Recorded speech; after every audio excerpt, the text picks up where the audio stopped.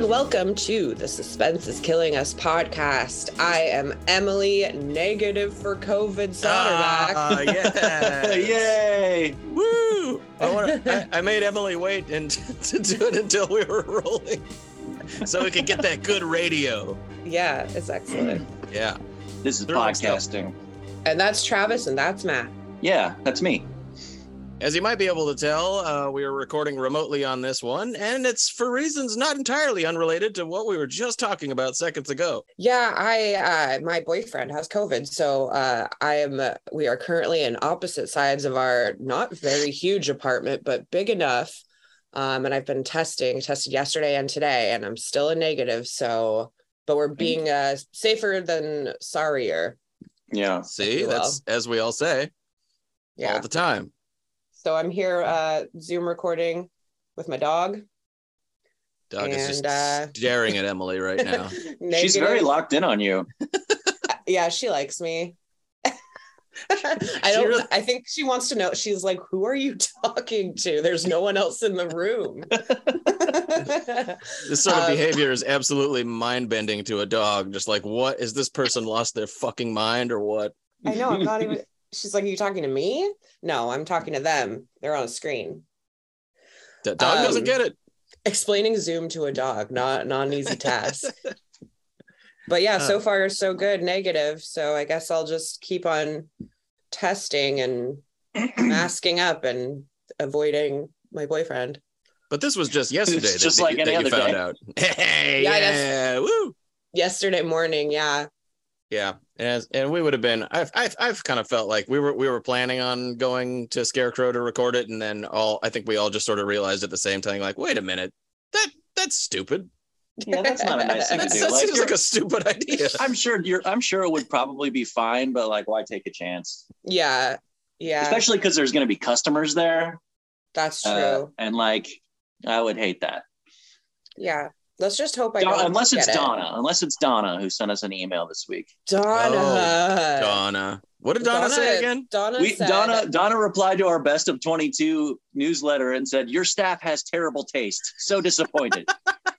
So Donna, if you're listening to this, and I'm sure you're not, Donna would never listen to this. Donna doesn't listen to this. Donna doesn't watch Viva. Yeah. Donna does have a Scarecrow account. Rich looked it up for me, but she has not rented in about 10 years. Well, then why does she even care? I don't fucking know, man. She cares enough to send me like a shitty email, which I thought was just like, I wanted to reply to it and go like, do you think that this is appropriate in any way? Like, why do you need to tell me that? Yeah. Who behaves like this? Yeah, animals, man, fucking animals. I like the ending though, because I remember reading it when you posted it on Twitter, but like the first part is like, okay, fine, but the disappointing part is the really real belly laugh part. I just imagine her seeing the list and like shaking her head and maybe her eyes watering a little bit. Yeah. Just her being just genuinely once she read Jackass Forever, she's like, God, what is Do you think that's it? Probably. I feel like I'm causing a bunch of upheaval in people's comments about because then we got, I don't know if we want to talk about what might be the controversial. What happened? Did we get something else on Viva or something? No, Matt. The swearing and fuck that, man. Yeah. What's this? What are you talking about? This longtime volunteer who has been a real problematic person complained to me about Emily using some swears in a review of a movie that deserves to have some swears used for it, called Out of the Blue. He asked what was the oldest person reviewing movies, like pretty much implying that our maturity level was low for using swear words in our reviews. Swears. But, you know, he's a pervy weirdo who makes all the women that work there uncomfortable. So yeah, fuck that guy. God. So if what the hell is going on over there? So if he's listening, stop sending us emails. Anyway, I love it. Weirdos, man. What a time. Weirdos out there. Hey, if you're weird and you're listening to this podcast, stop being so weird. Yeah, what's your problem? Stop being such a weirdo all the time. Take a good look in the mirror, like really think it through and go like, am I being weird? And then if you are, and you should come to that conclusion if it's true. And if you are, stop it. Stop it. Very simple. I told you the story about the kid when I was in junior high. I love that story. You love that story? Is that true? Are you weird? Yeah, this one kid was picking on me. He's like, I heard you're fucking weird. You know, you're a weird kid. You're fucking weird, Matt. And this other dude who was sitting next to me is a kid named Ned, who was just a regular kid. And he turns and looks at me and he goes, is that true? Are you weird? He was trying to back me up by diffusing the situation and just pointing out how idiotic it was.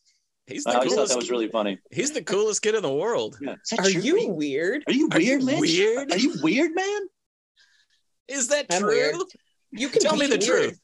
You can be weird, just don't be an asshole. Right. That's generally what I mean. Be a cool weirdo. Yeah. Don't be a weird asshole.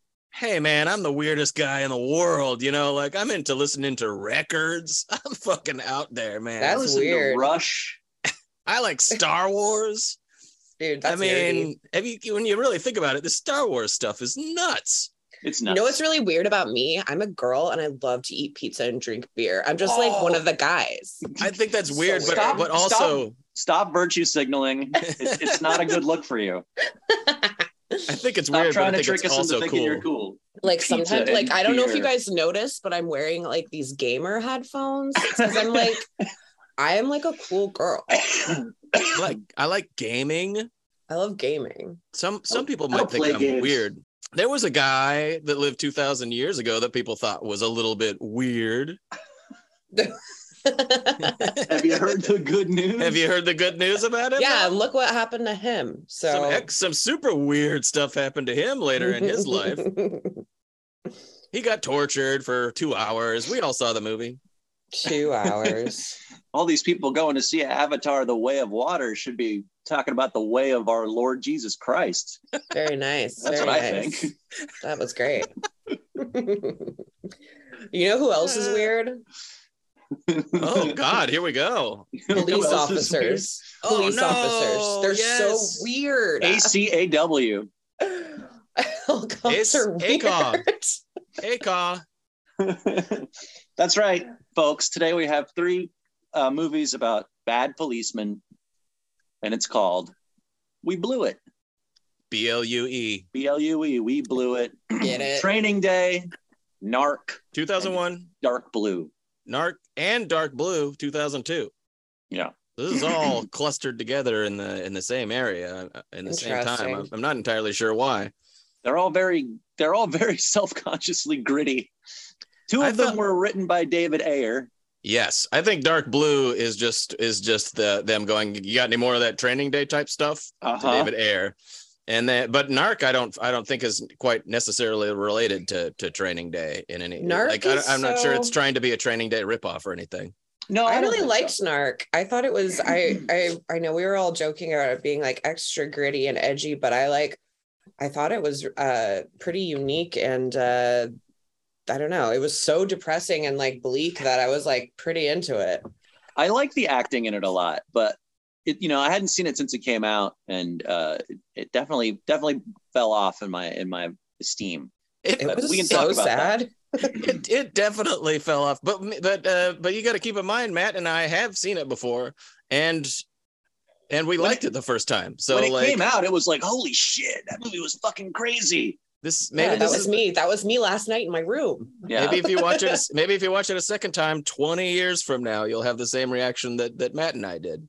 Check back, you guys. Because I could have sworn, I swear to God, I used to when I was working at Scarecrow, I used to recommend NARC to people and be like, this NARC movie, having only seen it in the theater, and I'd be like, this NARC movie, this is some real hardcore shit. Like, this is it's real solid, real gritty with a fantastic Ray Liotta performance. And then I watched it a couple days ago and was like, a little embarrassed.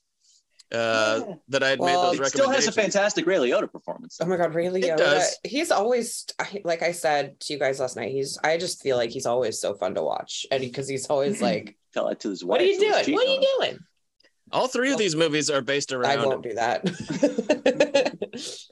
All 3 of these movies are based around kind of like iconic or attempting to be iconic male performances from a charismatic. I would argue that they're all successful in having a very great male lead performance. That's true. I can't disagree with that. Yeah, male performances like unhinged male performances trying to like take down or bring up a very specific male centered profession that has a lot to do with masculinity. Yeah. Mm-hmm. Well, but none were more successful, of course, than Denzel Washington's performance in Training Day. In the next 24 hours, you will learn about the streets, about the choices that will force a dedicated cop over the edge, all in the name of good. In the next 24 hours, the only thing more dangerous than the line being crossed. Today's a training day, Officer Hoy. It's your chance to give you a little taste of reality. You think you can handle it? Is the cop who has crossed it. I will do anything you want me to do. Will you? We'll see.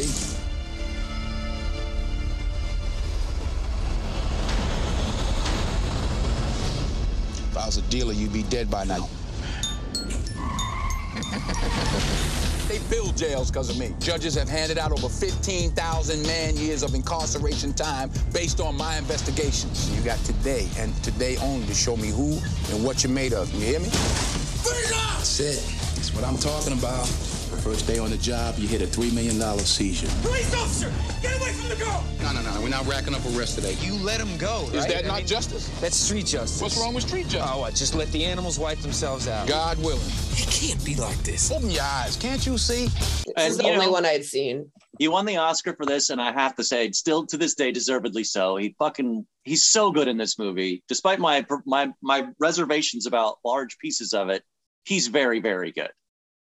Like, I would say that this, and he should have won for Malcolm, but I'm glad he won for this too. I still haven't seen Malcolm. Oh man, I know. Do you recall offhand who did win the year? Because we've looked it up a couple times, and it's like I never remember. It's fucked up because it's something ridiculous. It's like we're talking about Denzel Washington here, one of the greatest, top 5 greatest actors of all time, and Malcolm X is his greatest performance, and he didn't win. And you can kind of probably see why at the time, because, Hollywood being the way it is and shit. And in many ways, I feel like his win for Training Day, which is a much more unconventional movie for someone to win for, was like make up for other stuff. But you've never seen Denzel have more fun than in Training Day. Yeah. It's really infectious. He loves everything that he has to do. Like every single part of this movie, you can see how much fun he's having, and he's just like sinking his teeth into it. It's really highlighting how good he is at the whole, like, oh, this is a cool guy who's really charismatic, and then like on the turn of a dime, he can fucking murder you probably. Like that Yes. way about him that he does showcase in other movies that we've seen him in. It's like, oh, this guy's really cool. I better stay on his good side because he's absolutely unhinged. He lost to Pacino that year. For Scent of a Woman. Yeah. No. Yes, for Scent of a Woman. Yes, I strongly disagree with that. But then again, they were giving it to Al Pacino as like a legacy. Yeah, that was a make good too. Oh, God, give it to me. Just give me one. Just give me one. That was Al Pacino's first. Kind of amazingly. Just give me one. I can't wait till Righteous Kill comes out. Let's do it again. More Al Pacino and more walk-ins for Emily. If you can. Yay. Does this make you feel better, Emily? Hello. It's me, Hello. Al Pacino. Somebody just give Al Pacino an Oscar if you can. Please. What would be the third? Oh, you guys were saying if there was a William Shatner episode, that was the other big impression that you guys could torture me with. It's the big like hacky impressions that everybody does, and it's like we could do Jack Nicholson too. That would be that would be a good one. It's like what every dime store impressionist has, like a Walken, a Pacino, a Jack Nicholson, and not like us. We're definitely more expensive than a dime store. We're like quarter store impressionists. Quarter store, yeah, absolutely. But I don't think we're in any danger of all that many impressions happening in this episode. I don't think Matt or I do a very good Denzel. I kind of do a decent Ray Liotta, so maybe look forward to that. Oh yeah, Ray Liotta is probably the one out of all of these that would have an impression. But he's never. But in NARC, he's never doing. He's hardly ever doing his like a subdued Ray Liotta voice, like, "Hey, he's just screaming. He's constantly. doing the yell, but also this is the screamiest movie ever. We have a Kurt Russell though. I don't really do Kurt Russell. I don't think there's such thing as a Kurt Russell impression. Yeah, it is. It's just kind of like a fake John Wayne impression. That's true. All right. Well, I'll probably do something like that then. Called Dark Blue. I sure wish I could do a Denzel impression. I've seen there's a couple that's like an expert level one. The best Denzel I've ever seen is Ben Affleck. Whoa. What? Affleck did a really good Denzel on the commentary track for Armageddon. Oh my God, when they're all like drinking and shit. It's just him. It's just him, but he does a bunch of impressions on it. And he does Denzel in Courage Under Fire, and it's really fucking funny. That's the classic Ben Affleck commentary track where he talks shit about the logistics. Yeah, I mean, he kind of talks shit on the movie and does an impression of Michael Bay. I'm pretty sure he's drunk in that commentary track. He does a Billy Bob in that is fucking insane. He's like, you weren't supposed to be in this movie till that Titanic come out. It's really the most endearing thing, but like we'll always have Ben Affleck's commentary track on Armageddon, no matter what you think about Ben Affleck, and there's plenty of ways to think about him. I always have Armageddon commentary Ben track. Affleck episode. Ooh, that could be. We do Gone Baby Gone. Well, once he's in. Yeah, he's not in that. Yeah, good point. If we do Gone Baby Gone, I can tell the story about how Laird would not stop laughing at the scene where Titus Welliver keeps referring to the dead child as a roast. We'll do Gone Baby Gone, Gone Girl, and Gone with the Wind. There we go. Perfect. It's about time. There we go. Good for her. Good for her. Pretty crazy. Right. Let's get started. Let's train this day. All right, let's train it. It's one day, dude. Day. One day. Yeah.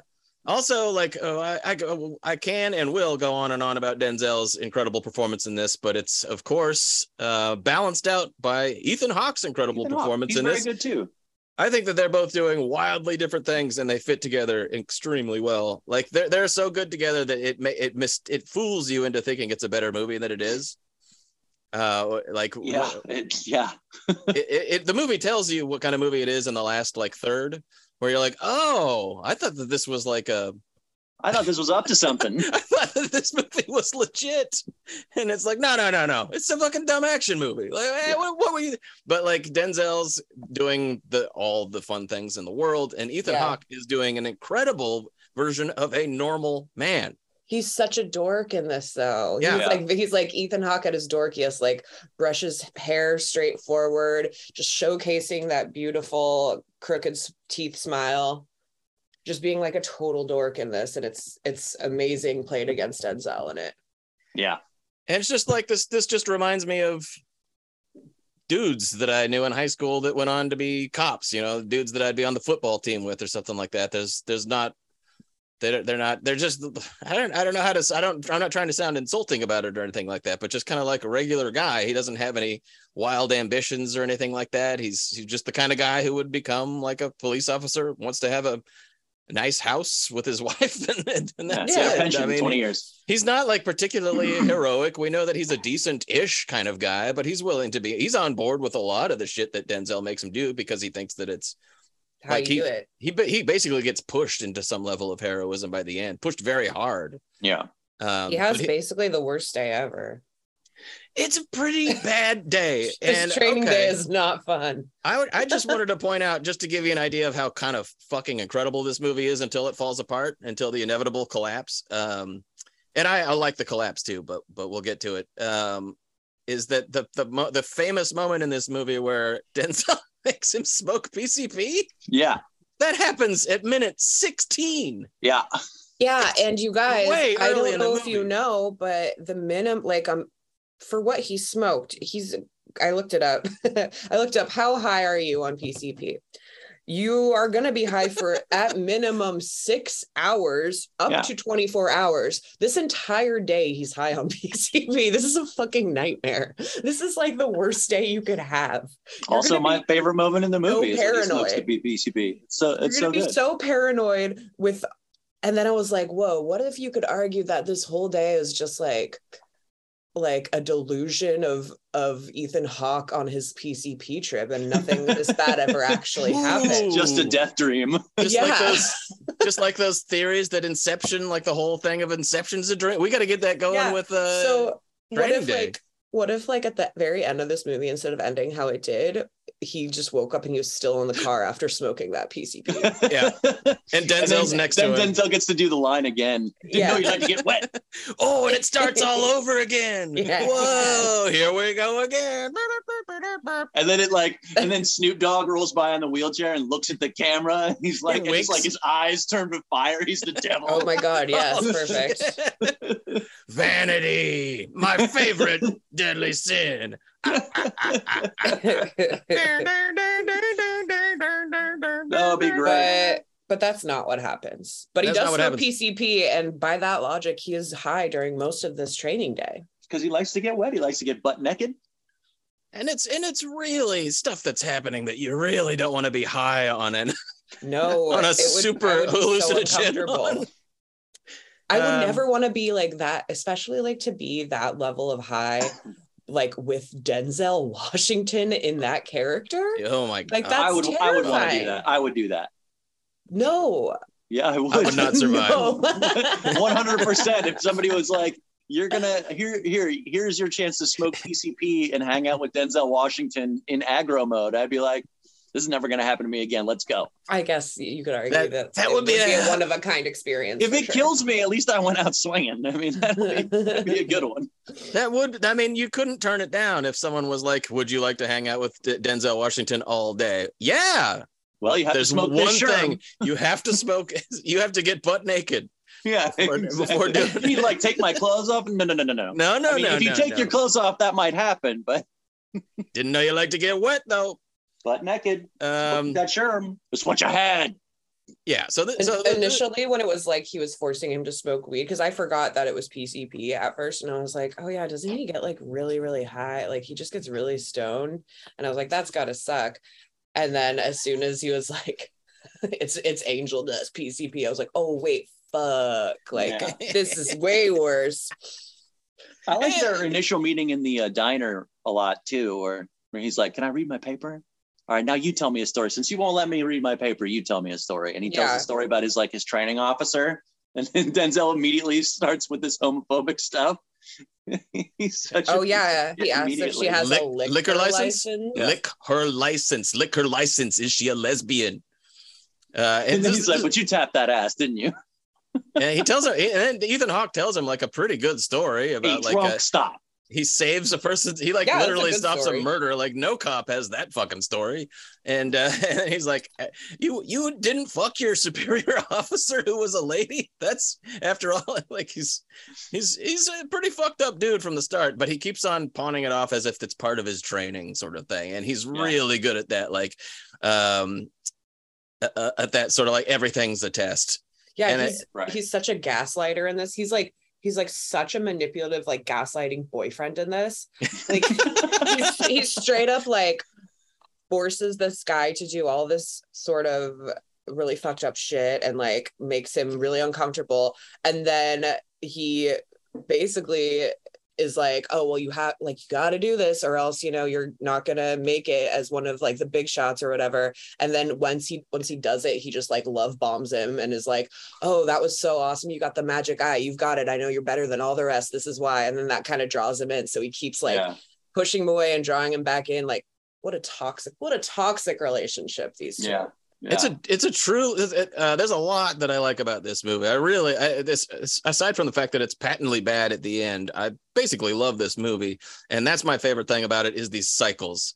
And the cycles get funnier and funnier every time it happens, where he's like weird and off kilter. Then he makes him do something fucked up. Then he like sweet talks him into like coming. Well, before sweet talking, he does do the fucked up thing, and then he goes like, "This is the way it is. This is the way we have to do it. You may not like it, but this is the reality, and this is how we get our job done." Yeah, and you want to go to jail, you want to go home, and then this cycle happens like 4 times, and by the last time I think the 3rd or 4th time it happens, he has just murdered someone in front of him. Yeah, it's after Scott. After they kill Scott Glenn, and he's like, and all the other guys have their guns on Ethan Hawke, and he's like, no, everybody relax. This guy's the best. He got the drop on all you motherfuckers. And then he talks to him in the car. I mean, it couldn't be worse. And he does it again. He snaps back into and he calls him son like 3 times at this point. He's like, I'm going to really have to call this guy son a couple times on this one. And I'm not 100% sure Ethan Hawke is entirely on board this time, but the fact that he's even in the car with him is incredible. And then at the very end, he tries that one more time, and Ethan Hawke like the spell is completely broken at this point, and Ethan Hawke like laughs at him. It's like a really funny moment where the part at the end where he goes like, you passed the test, Jake. Oh yeah. And you Ethan Hawke's dropped like, the gun, fuck you. It's really funny. But he basically gets the mind games going at the beginning in that fantastic cafe scene where you're just like, this is a guy who is going to be very fun to watch. Like you get a hint like just how much of a character Denzel is before you even see him. He calls Jake, Ethan Hawke's character is like just at his home with his wife, and she answers the phone and is just talking to Denzel, and just her reaction to him. Yeah. She's just like, whoa. Yeah. She's just like immediately like he's obviously flirting with her or something. Yeah. Oh yeah. She's into it. She's laughing, but she's also kind of like her eyelashes and blushing. Yeah. Oh, it's Denzel on the phone. I think you better talk to this guy. Jeez. And then they go out. They have their little cafe thing. Ethan won't let him read his newspaper, and then they hit the streets. They go out into the office, which is Denzel's black car. That's a bouncing car. Monte Carlo, I think is what it is. It's a Monte Carlo, absolutely. And he starts running his game on him. It's pretty amazing. His recurring line that Denzel has is "boom." It's like it's a famous it's a classic meme or gif or GIF, however that's pronounced. It's a meme, GIF, and GIF. It's a meme, GIF, and GIF, and a meme. That of the close-up of him in the cafe going boom. But there's a much funnier one where he tells Jake to tell him that story, and he goes like, all right, Jake, now tell me the story. He's like, all right, well, I'm in the car and we pull someone over and he goes boom. He goes and he goes, you never know. Anyways, keep going. Like he's just wildly entertaining right out of the gate, and it just gets better and better. This movie just keeps getting darker and darker. It's like a Heart of Darkness sort of thing almost, where they I feel like in the hands of maybe a more subtle writer and a more talented director, you'd had something like that, but this is pretty straightforward. It's pretty straightforward David Ayer machismo, and it's like nicely stylized debut feature from Antoine Fuqua, who went on to do lots of action movies, has worked with Denzel as many times as Tony worked with Denzel, but in my opinion has never made anything like truly great. This is probably still his best movie. Yeah. Did Fuqua do The Replacement Killers before this? Oh yeah, that's right. So this is not his debut. Yeah. So you're right. But still, right it's his second movie, and Replacement Killers wasn't very good. And then this movie is like, damn. I actually think he does a pretty good job. Oh my complaints are with that final third or with the script. With the script, yeah. I don't think Fuqua's the problem here at all. I actually like some of I think he shoots LA really well. Really well, yeah. Oh, totally. He's a good action director. He shoots the action solidly. Yeah. And like just these little subtle touches when the part where Ethan Hawke is on. First of all, Denzel puts a gun to his head to make him smoke the drug, and he doesn't even know it's PCP at first. He just thinks it's weed. And then later he puts a gun to his head in the middle of an intersection. He's like, it's not like anyone put a gun to your head. Yeah. And you see Ethan Hawke being like, wait, what? Did he really put a gun to my head, or am I just high on PCP?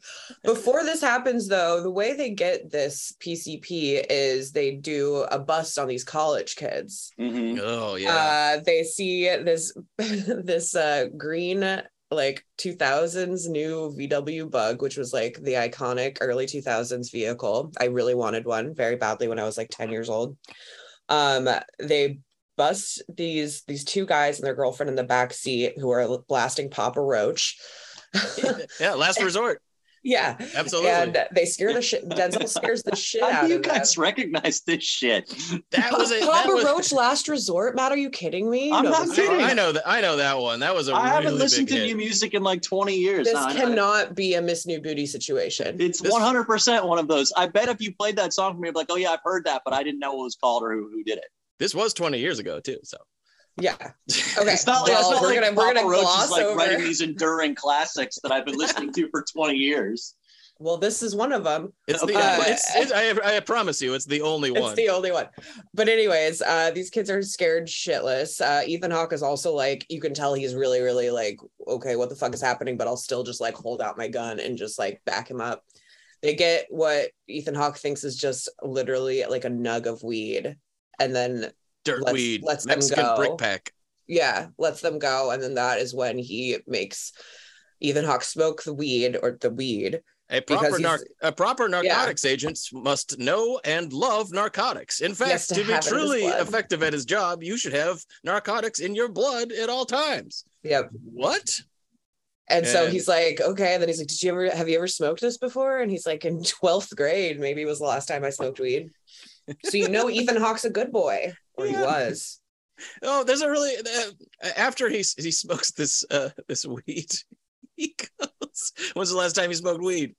This is after like a lot of weird shit's happening and he's high, and he's like, when's the last time you smoked weed? And he goes, I don't know, when I was in high school, we were, and he goes, you were smoking weed. He's like, yeah, we were smoking weed. Yeah. And then shit starts to get, and of course, and Denzel points a fucking gun at his head and goes like, boom, that's how you're dead. If you refuse to smoke drugs in front of a guy, that's how they know that you're an undercover cop and you're dead. And this isn't a game, blah, blah. And he's always knows the exact horrifying right thing to say to manipulate Ethan Hawke up until the very end, practically. Yeah. And now Ethan Hawke is on PCP. Allegedly, that's never actually proven. Well, I'm inclined to believe it in the at least in the movie. Sure, that's what Denzel says. Yeah, I mean, but he does say a lot of shit. I guess. Well, he's high on something. He's definitely high. I'm just saying, like, we actually don't know for sure, but there's PCP in it. Yeah, I guess we can't. It's not like Denzel's a reliable narrator, of course. Yeah, that's true. Basically, this entire day is Denzel going to different places and interacting with different kind of inner city criminals, and basically just like sticking Ethan Hawke at the kids' table every time he goes somewhere. You sit in this chair, you play with this kid, you literally sit over at that table and eat some food while I talk with the grown-ups type vibe. Yeah, I love that scene. Yeah. Or he's all part of his plot to sort of set Ethan Hawke up to help him kill this guy and steal his money because he needs a bunch of money to pay off a Russian gambling debt. Yeah. He is in fact completely out of pocket this whole time. This is his plan that he's put together hastily. I feel like he says he's been planning it all week because this stuff, these needs that he has have arisen recently. Yeah, and this is well, they talk about it. He like went to Vegas and got into some trouble gambling and caused a scene. And he beat a Russian gangster's son to death, I believe, or a friend or something like that. I mean, this guy is completely out of control. I love the way that you gradually tease out and reveal exactly what kind of guy Denzel is, because he's as scary and intimidating as he is. He's wildly charismatic. He is, in fact, a high-ranking. This isn't a lie. He really is. Yeah. This cop that is like a legend in the force who has 15,000 man hours of incarceration or whatever his stats are and all that sort of shit. Yeah. He's friends with all these that's like part of the stuff, some of the stuff that just really works. He's friends with the upper crust guys because he kicks back to them. Absolutely. I mean, because it's all basically presented as like a kind of mafia sort of thing, which is, I don't think is all that untrue. I enjoy the three crews in this movie because there's Denzel's crew. And Denzel's crew is it's Denzel, it's Peter Green, it's Dr. Dre, and Nick Chinland from Con Air, and then a fourth guy who I don't know and I don't remember seeing anywhere else. I think it's funny that for some reason I think it's funny that Dr. Dre's name is Paul in this. Yeah, Paul. It's also funny that Ethan Hawke literally punches Dr. Dre in this. Yeah, hey Paul. I'm gonna fucking kill you. Like Ethan Hawke still has to deal with Paul after all this. When you think about it, like that Paul seems like not a person to be fucked with. Well, definitely don't forget about him. That's all. And who's the other guy who looks like who everyone says looks like Scarface? What you mean in Denzel's crew? In Denzel's crew. That's the fourth guy who I don't recognize. Just some guy, but he's dressed like Scarface. And then there's the the shooting board guys, like the higher ups. Oh my gosh. And that's Tom Berenger, Raymond J. Barry, and Harris Yulin. I love these guys. And there is that, these guys. like I texted you guys, there is that scene where Denzel is introducing Ethan Hawke to all of these guys, and he's kind of he's saying their name and he's saying something about him, and I was just like, God damn it! I hope the guy with epilepsy from At Close Range pops up. What was his name? Pine or something? Tony Pine. Tony Pine. He's like, here's this guy. He's the shooting board. Here's this guy who's in charge of payroll. Here's Tony Pine. He's epileptic. I think you could do that. I think somebody could cut that together. Someone could cut it together. I think that's possible. I don't know. It's in the hands of the audience now. do it if you can. But I love. There's also the third crew at the end of the movie. That's the Latin gangbangers, and they're great too. Cliff Curtis, and then Raymond Cruz, who's the fucking hilarious one in this, and his character's name is Sniper. Dude, Sniper's so scary. Sniper's very scary. And then Noel Guglielmi, who you've seen in a million of these. I love him. That guy. He's always that guy, but he's great at that guy. I feel like if anyone's on PCP, it's Sniper. It's Sniper. Sniper's absolutely. Sniper's probably just on meth. Yeah. But there's another Cruz that you forgot to mention, and it's Terry Crews. Shows up for a second. Yeah, he's like in the background of like the neighborhood gang scene. I don't think he has any lines. I didn't know. He just shows up like half a second. Yeah. He's just looking like Terry Crews. That's it. This is before he graduated to speaking roles in movies. I believe he's uncredited in this movie. Yeah, amazing. Terry Crews, just buff as hell. Yeah, just lifting weights in the front yard. It's kind of funny too, just because of the career that Terry Crews has had. In this movie, at the beginning, he is just supposed to be like a scary tough guy, and you're like, that guy's not scary. Look at him, he's funny. It's Terry Crews. Wasn't Terry Crews in Inland Empire? Well, I don't remember. That's a good question. I think he was. I think that's another surprising Terry Crews cameo. Cruise Control. Yay! Good one. Anyway, so Ethan Hawke is high on PCP, and I very much love the way Fuqua shoots this. He doesn't overdo it with like PCP vision or anything. He puts this kind of interesting green filter. I think it still looks great, and Fuqua makes some pretty cool choices in this movie. But that's when they go to Scott Glenn's house. All the pieces are coming together. Scott Glenn, one of my all-time favorite character actors, and he is just in a very weird mode. A lot of great character actors getting to be like weird and kind of scary in this, which is great. Mm-hmm. And he tells the joke. Yes, one of my favorite movie jokes of all time. I can't tell. It's about the snail. I'm not going to go through the whole thing, but like it's really funny because again, like the whole hanging out with Denzel on PCP. Imagine having to endure this joke on PCP. I think the joke's really funny. So no, I think it's great too, but it does not go in where right. It doesn't. Basically, it's like there's a snail, right? And it comes up. Crawls up onto somebody's porch, and the guy takes the snail and throws it across the yard, and the snail gets all smashed and beat up. And the snail, it eventually pulls itself together, crawls all the way back up to the porch again, and then the same guy comes out. And so you have to point out that it's like it takes a year, like a year later. A year later, crawls his way back up to the porch again. Same guy comes out, looks at the snail, and says, "What the fuck's your problem?" And he just stares at Ethan Hawke, and Ethan Hawke laughs, and then he looks back at them, and they're both just staring at him. He's like, "That's not funny." It's so weird. And Scott Glenn is some drug dealer who is like on his way to retirement and has saved up a bunch of money. But he's a former cop too. He's a former cop, yeah. But he's been slinging on the side. And like when we first meet him, he gets a phone call from someone who's like, "Nah, I can't help you. That's your problem." And like hangs up on him. Somebody wants him to bail him out or something like that. Yeah. And so he's basically just Denzel and Ethan Hawke hanging out with this guy. And then they this very weird guy. And then they leave. And then sort of like, we'll come back to that in disturbing fashion. And they continue on, and they go and they hassle they hassle two pop stars.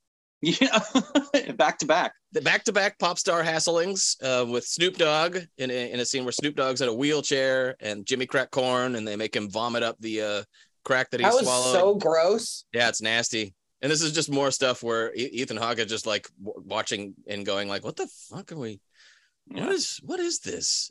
This sucks. And then they go harass Macy Gray, who is playing herself. I love Macy Gray. she is absolutely not doing a character here. This is how I imagine she actually is in real life. Yeah, they have a fake warrant to get into her house. Where it's not even a fake warrant. It's a restaurant. Yeah, it's a restaurant menu. I love that joke. And they make her sit down on the couch with her nephew, and Denzel goes, trashes her room, and pockets a bunch of money. And then she asks for the warrant. He hands her the menu, and then she's like, I was like, should I try to do a Macy Gray impression? I don't want to try. I do like the part where Denzel's turning over the bedroom and Ethan Hawke's in the living room with her. Oh my God. And she's like, market ass, trick ass cop. She's a punk ass, bitch ass, crooked ass cop. And then Ethan Hawke tries to fist bump the little boy. And he just is like, no. It's so embarrassing. It's actually really funny because she goes, you punk ass, bitch ass, crooked ass cop. And he goes, give me a break, okay? And this is all like, again, Ethan Hawke is behind the wall of information here. Does not know what's going on, but all that's happening is Denzel Washington is jacking up this place. He's just stole money from this guy, stealing a bunch of money. That's it. That's all that's happening. And she knows it. And then all these gangsters from the neighborhood, she just runs out and goes, that guy's a jacker, he's not a cop. And then you get a fucking crazy gunfight. Yeah. Again, Denzel Washington talks his way out of it. I do like that the 3 bullet holes in the rear windshield of the Monte Carlo stay there the whole rest of the movie. It's just absolutely. Like, there's even that really cool shot, like where they're driving away from the scene and just starts on the 3 bullet holes. It's really good. When he has to get the car back from valet and he goes, it's the Monte Carlo with the back window shot out. Jesus Christ. He's like shaking his head. It's Monte Carlo with the back window shot out. Yeah, that's before they even have their fucking lunch with the 3 wise men, as he calls them. And, again, like these, just one thing after another that's completely unacceptable. But the fact that one of the many reasons that Denzel's performance is so triumphant in this is that he talks his way out of it, and you believe it. Yeah, like you totally buy it. Like it doesn't feel like a movie contrivance that Ethan Hawke continues to be on board with this sort of stuff. Yeah, it's not like why doesn't the guy put the camera down in a found footage movie? You know, it actually does. It makes perfect psychological sense that he would keep doing this.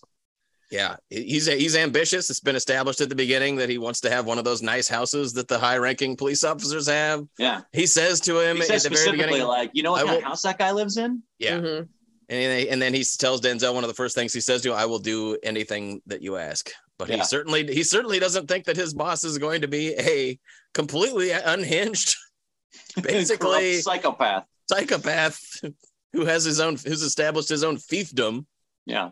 Well, so they go to the 3 wise men, and the 3 wise men are like, you are out of line. You need to fix this shit. How did you ever screw up so bad? Tom Berenger. Anytime I see Tom Berenger in a movie in the last 20 years, I'm always overjoyed. I know. I love seeing him pop up in his elder statesman years, so to speak. And what's the name of the actor? I mean, there's also The Wrong Kid Died. That's Raymond J. Barry. And who's the one with the ass crack packed full of... Harris Yulin. Harris Yulin, of course. Who's been around forever and is very scary in this. He gets to do his little speech or his little story about the crazy guy who's got his ass crack packed full of extra chunky Jif. And he takes his hand out and he licks it clean. And then Denzel goes... and these are high-ranking members of the LAPD, and Denzel goes like, "Hey, you got to hand it to him. He played the system, and he deserves to get away with it. You know what, Alonzo? I'm gonna find this guy, and I'm gonna murder him." Yeah. Oh, okay. Well, anyways, how was your day? Yeah, you kind of see Denzel when he's talking to the wise men. He's not on top as much as he is. Obviously because of power dynamics and of race dynamics also.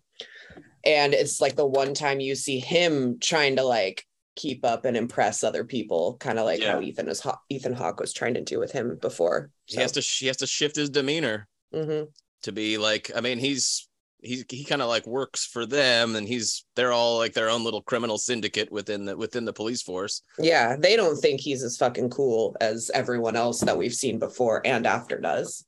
I also think that this is an important scene as far as this movie in its discussion of police corruption in general, in that like I think that this is, you know, this is a movie version of it, of course, but I think that this is accurate and this sort of stuff goes on. And I do think that there are good cops out there, and I think that they get sent to the back table like Ethan Hawke does in this scene. You know what I mean? To the kids' like, table. All us crooked cops are gonna commiserate here. You just go sit over there. Oh, okay. Yeah, like do you want a little plate of food over here? You want to eat while we're talking? Go get yourself something to eat, and we'll sit over here and do our fucked up shit. And I think I have a strong suspicion that that's sort of what it's like. I think that this movie actually is pretty smart until it's not. Until it falls apart. Until it falls apart completely for me at the end. Of all the movies that we're going to be covering on this episode, I think this is one that has the most to say about police corruption and all that sort of stuff. All sorts of stuff. We also neglected to mention the part where Ethan Hawke saves a girl from being assaulted in an alley. That's very important. Oh, very important. Really important. It turns out to be very important. And that's where he's just fighting with two full on like comic book style villains, just pure troglodyte, like orcs or something. That's like right after he smokes the PCP and they're driving, and he makes Denzel pull the car over because he sees something. Runs down to an alley and sees this girl who turns out to be 14 years old being not being raped yet, but in the process of it by two thugs. Mm-hmm. And they're just like crackhead rapist guys, and they're trying to rape her, and he fights both of them, and eventually Denzel shows up kind of after it's all over, and just sort of torments one of them. He ends up letting them both go. Yeah, and like hits one of them, makes one of them pull his pants down so he can hit him in the dick with his pistol. Oh, he asks him which ball he wants to save. I gotta tell you, it really doesn't. If you're getting hit in the crotch with the rear end of a pistol, it really doesn't matter whether your pants are up or down. I don't think it makes a whole hell of a lot of difference. That's one of the parts of the movie. I mean, it ends up really not ringing true later on, but like I think that this movie's pretty smart about a lot of things, and then just having these guys who are like, she's all woman though, you can text that shit for days, blah! Just like these full on, just like ridiculous weird aliens, hissing alien bad guys, kind of like is a check mark against it.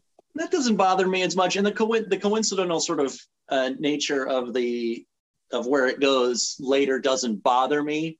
Although that scene, that crucial scene later, is the beginning of the end for the movie, in my opinion. Like that's where the movie starts to fall off for me. But it's not because I think that is too much of a coincidence to be plausible.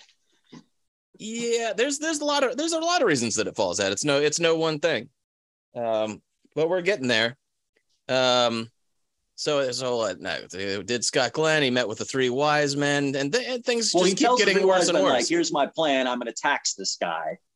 That's right. He's getting permission to do his big move with the three wise men. Yeah. They're like, okay, go ahead. And that's when we meet Denzel's crew, and then they start to go in on Scott Glenn.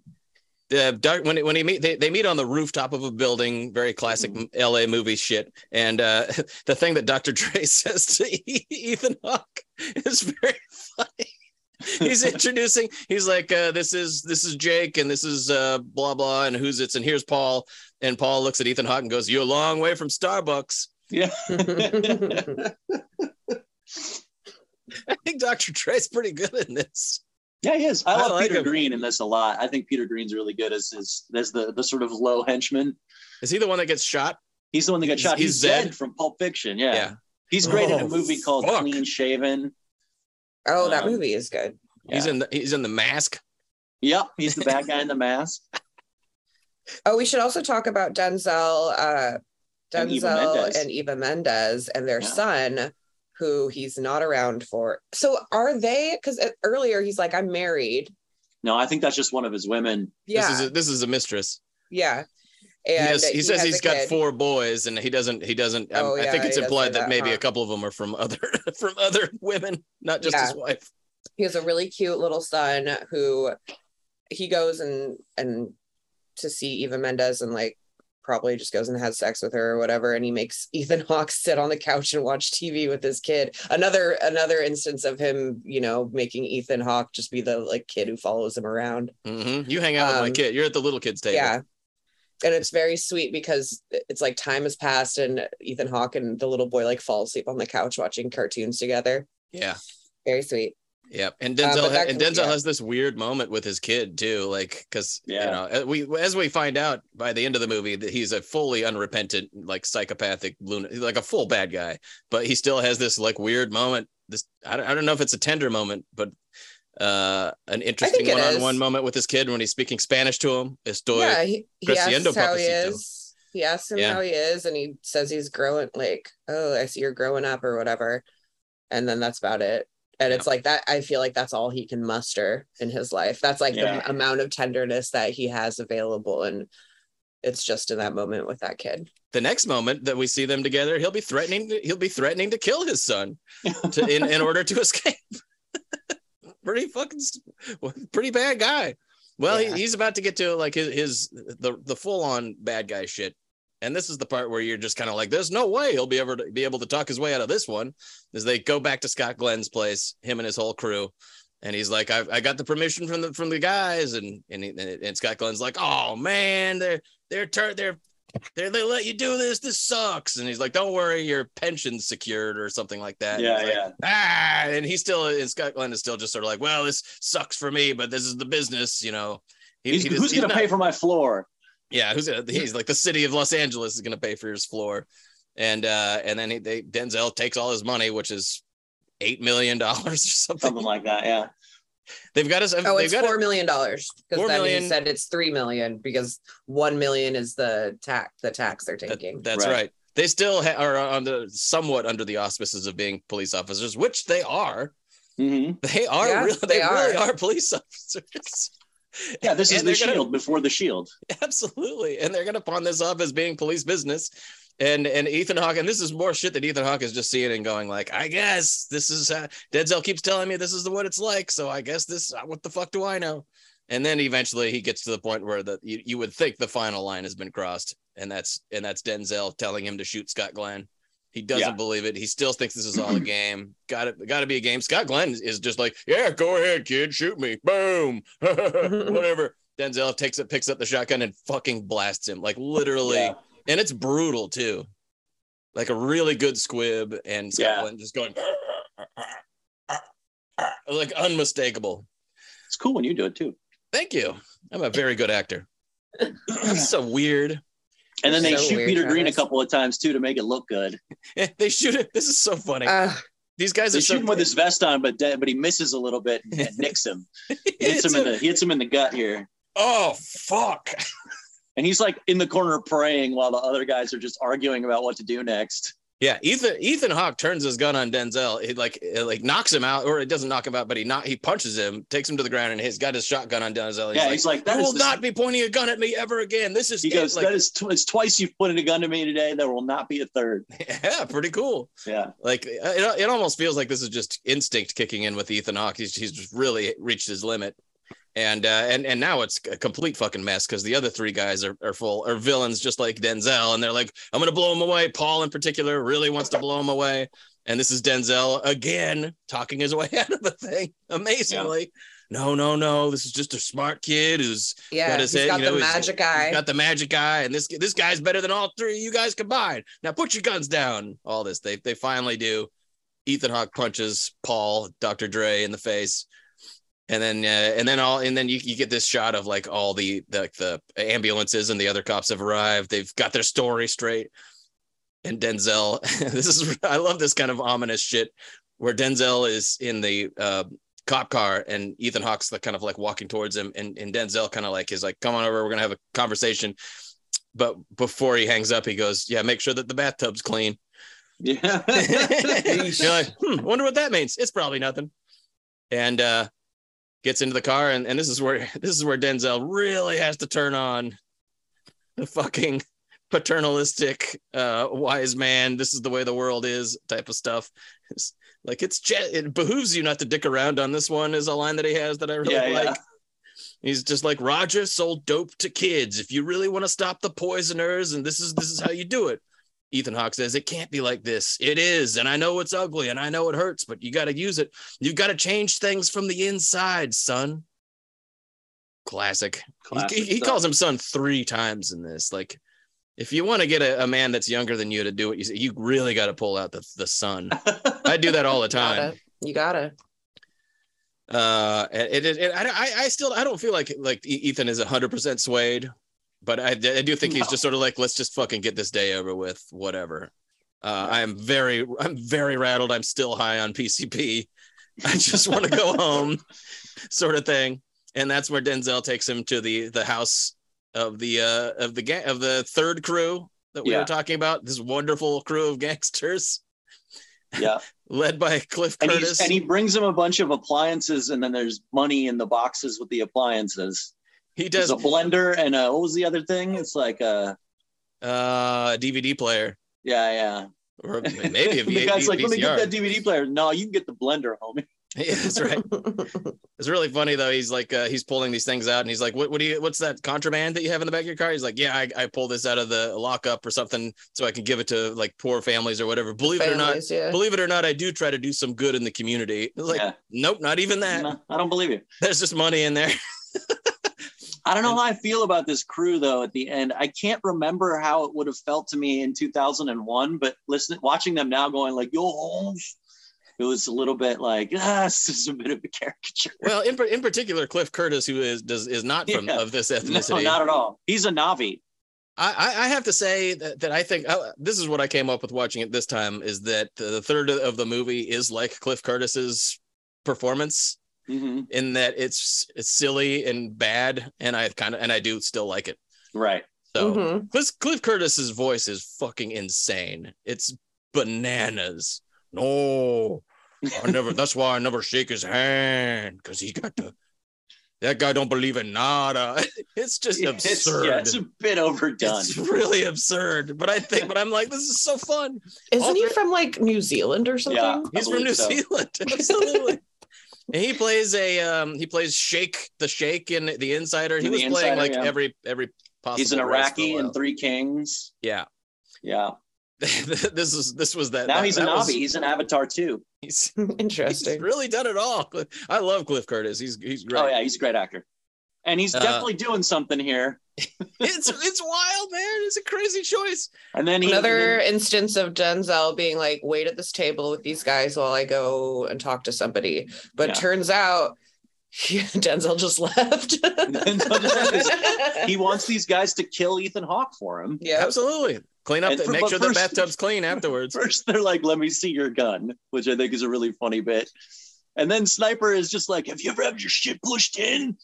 Like that whole bit is hilarious. I've had my shit pushed in big time, yeah, just baby. Like flexing all of his gross muscles. Like, what a nightmare. He's so fucking scary.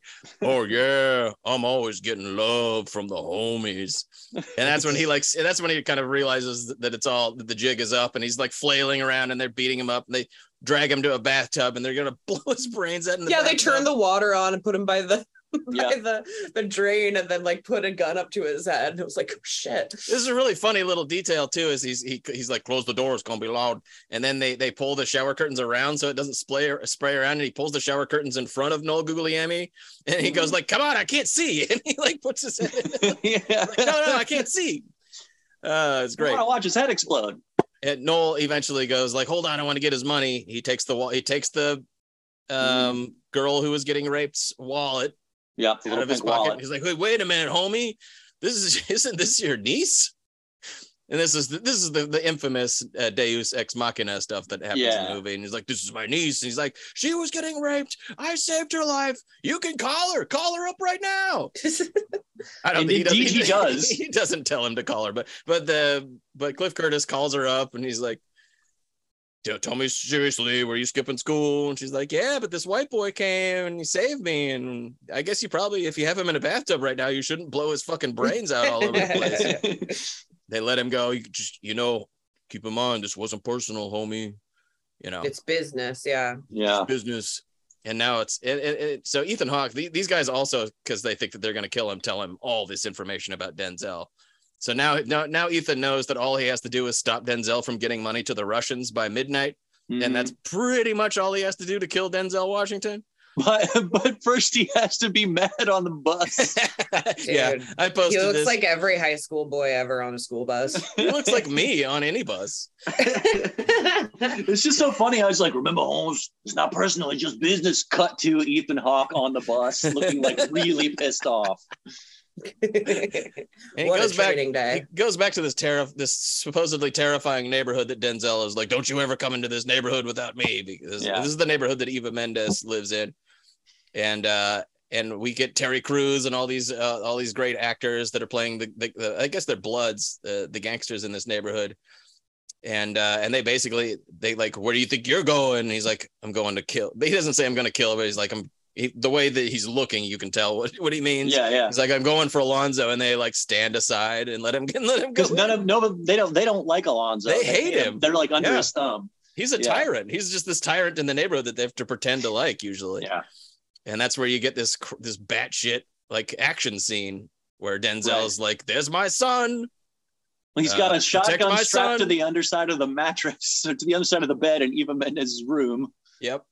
Then they have this big fight scene that Ethan Hawke, in my opinion, deservedly loses. There's just like, I'm sitting there watching this going, I'm like, they're not going to try to make me believe that he can beat Denzel in a fight.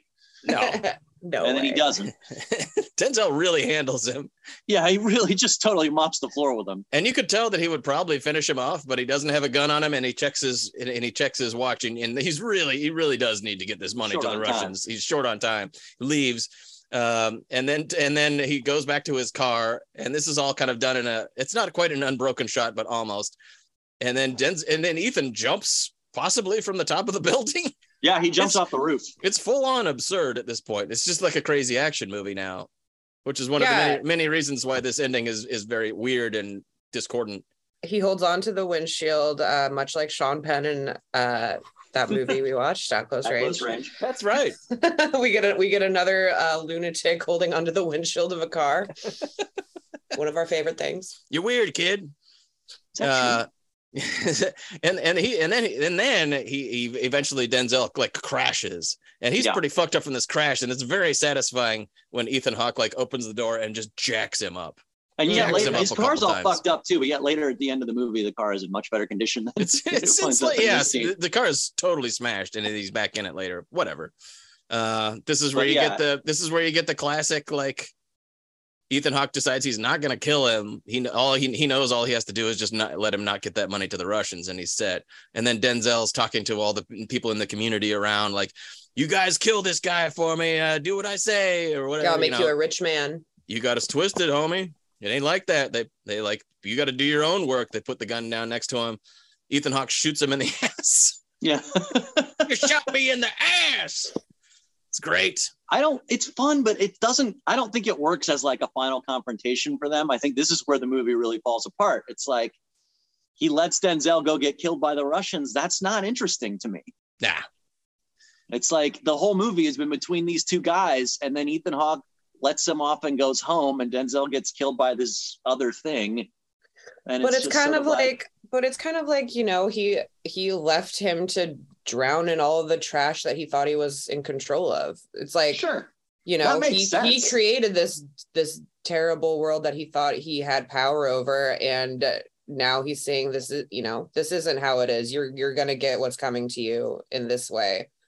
Because it's not like we're gonna see Ethan Hawke like shoot him or kill him, Yeah, I agree that it makes sense, but I don't think it's not emotionally satisfying or dramatically satisfying. Yeah. And also, I think it's hopelessly naive to end this movie with Ethan Hawke getting to happily go back to his wife and kid, not being tainted by this. Yeah, I mean, at the very least, Paul is going to get his ass. Paul's going to get his ass. He's going to be, I'm sure he's emotionally tainted. He's going to need to go to therapy for sure. Yeah, but I think we need to see this to have some kind of like more full negative dramatic consequence. It needs to be like, well, maybe Ethan Hawke's got a little bit of this in him now too. They try to do like one last slightly dark thing that they kind of tacked on where Ethan is walking back to his house, very bummed out. It's been a bad day. Yeah, it's been a bad day. And you hear like the news report, and it's like, celebrated police officer Alonzo, whatever his last name was killed in the line of duty, and it's just sort of like he was a hero, and hero is I liked that a lot too. I liked that because it was the exact same wording that Denzel had used when he was like threatening to kill Ethan Hawke. It was literally the exact same. Like, hero cop dies in the line of duty. Yeah. He has survived. Yeah. Nice Very job, scary. Guys. But yeah, Denzel gets to do his King Kong ain't got shit on me speech at the very end, and it's great. Denzel's great, wall to wall, start to finish. Wall to wall, yeah. The script fails him; he doesn't fail the script. Absolutely, I don't think the direction is a problem. I think that the script fails at the end. Yeah, it runs out of steam. It doesn't figure out a way to it doesn't figure out a way to conclude it, and so it falls back on cliche like standard action movie cliches and stuff like that. But I feel like the movie's really strong before then, and I do still enjoy this stuff at the end too. Yeah, totally. Even though I remember it is like I do remember watching it the first time and thinking like, this is a great movie. This is like a great movie, and then in the end, kind of going, yeah. I remember, I had the same response seeing that in the theater. I was like super into this the whole way, and then at the end, it's like, oh, really? What? Oh, okay. So there's a lot of, obviously, tons and tons of great lines in this. I wanted to bring this up because it comes up in another movie that we're going to talk about. After he's seen Denzel roughing somebody up or whatever, he goes, are you going to teach me that old Ethan Hawke says, he's going to teach me that old school beat up anything that moves Rodney King shit? And Denzel goes, we don't do that shit anymore. Now we use this, pointing to his head. And you're like, no. And of course he's like many things he says, that's absolute horseshit. There's a really funny line kind of in the background when they're stealing the weed from those kids in the bug. Mm-hmm. He goes, give me that weed and give me that pipe. And the kid goes, my mom gave me this pipe. I love it. I was bummed out that none of the kids are like some actor that is famous now that was their first job. Like if that had been like Dennis from It's Always Sunny in Philadelphia or something, that would have made me laugh. Yeah, exactly. This is a thing that Denzel says when he sees a sexy lady walk by. All that jelly and no toast. I wrote that down too. This is a line kind of like hinting at the corrupt. They're constantly talking about the corruption that's just completely endemic to the force. It seems like it's a movie that's about that, and that's another problem with that conclusion is it sort of seems like it's not as much like that anymore. That's like texture. It feels like more like a case of an individual bad apple, if you will. That's texture here, and that comes up again in Dark Blue. It's the same problem, except that movie's more explicitly about a kind of corruption and then fails to capitalize on it as well. Yeah. They just want to tax you a little bit. They got their boats, mistresses, house payments. They sound like gangsters, and they basically are. Mm-hmm. Yeah, you got any lines, Emily? I just had the jelly and toast thing. I had I'll slap the taste out of your mouth, which is something that Denzel says. We were all saying that for a while. I thought it was funny. At one point, he has like $60 and he takes it out of the evidence or whatever. And he's like, we'll use it like a credit card or something. Yeah. But no, I think that's about, and this fucking liquor license. Liquor license. Did you have a liquor license? Is she lesbian, etc.? Oh, that's he also the story you told me. A drunk stop. Also, he has a catchphrase that is a thing that he refers to Ethan Hawke as that I certainly won't repeat here. But yes, he says that quite a lot. That he says to him, my blank. Yes. You can kind of imagine what it is, and it's funny every time. Yeah. Oh, I also have you got the right to be bitch slapped. you got the right to be bitch slapped. Yeah, Cliff Curtis. Amazing. Ratings. That thing that he calls that he says to Ethan Hawke all the time. I was amused when that turned up pretty soon after in Rush Hour in a terrible piece of attempted humor. Oh God. Anyway, ratings. I'm going to give this 3.5 Judds, maybe. I mean, like borderline 4 Judds. Mm-hmm. Yeah. It's mostly a 4 Judd movie. I think that loses a half star at the end for me. For all the reasons we've discussed. Tremendous Denzel performance. Love Ethan Hawke. The texture is fantastic. I just think that narratively it's not satisfying at the end. Yeah. I'm gonna give it like 2 Douglases. not because of any like explicit sex stuff, but just the air of seediness. You do get some naked Eva Mendes. Yeah, it doesn't have a lot of eroticism or anything to it either, but there's just like this menacing air of like, Denzel is obviously some sort of predatory guy.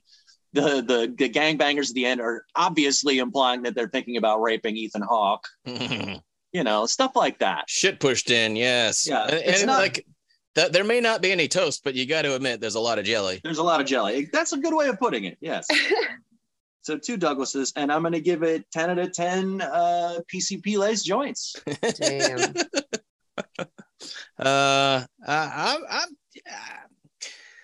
with all the misgivings that we all, I'm sure, rightfully have about it, I just got to give it 4.5 and just take the half off because of the stuff that we mentioned, because I watched this movie like 15 times around the time that it came out, and then I've still watched it I'll watch it every couple of years. Watching it this time, liked it just as much. It's just a fucking awesome movie. It doesn't figure out how to conclude, and it concludes poorly, but I still find it entertaining the entire way through. And when it is hitting on all cylinders, I just think that it's just quite an achievement. And it's Denzel Washington having the most fun. Yeah, like what a fucking joy to. He is so joyful in this movie, and it's a joy to watch.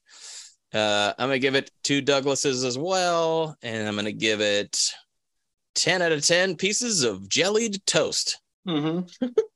They have to be jellied, and they have to have toast. Get some jelly on this toast. I'm gonna give it 4 Juds. I really like this movie. It's just solid. Everything you guys already said, I agree with, and I'm only gonna give it 1 Douglas, just for the rape and the almost rape and the seediness of it all, and I'm going to give it 3 barfed up bags of crack. Oh man, Jimmy Crack Corn. That's 1, 2, 3 cracks. Yeah, nasty. Speaking of nasty, very nasty. Let's talk about. Yeah, let's talk about NARC. Are you familiar with the Michael Calvas case? He was murdered working undercover. Yes, I'm aware of that. We feel that your presence in this investigation would be invaluable. They got a dead cop and dead ends, and they're reaching.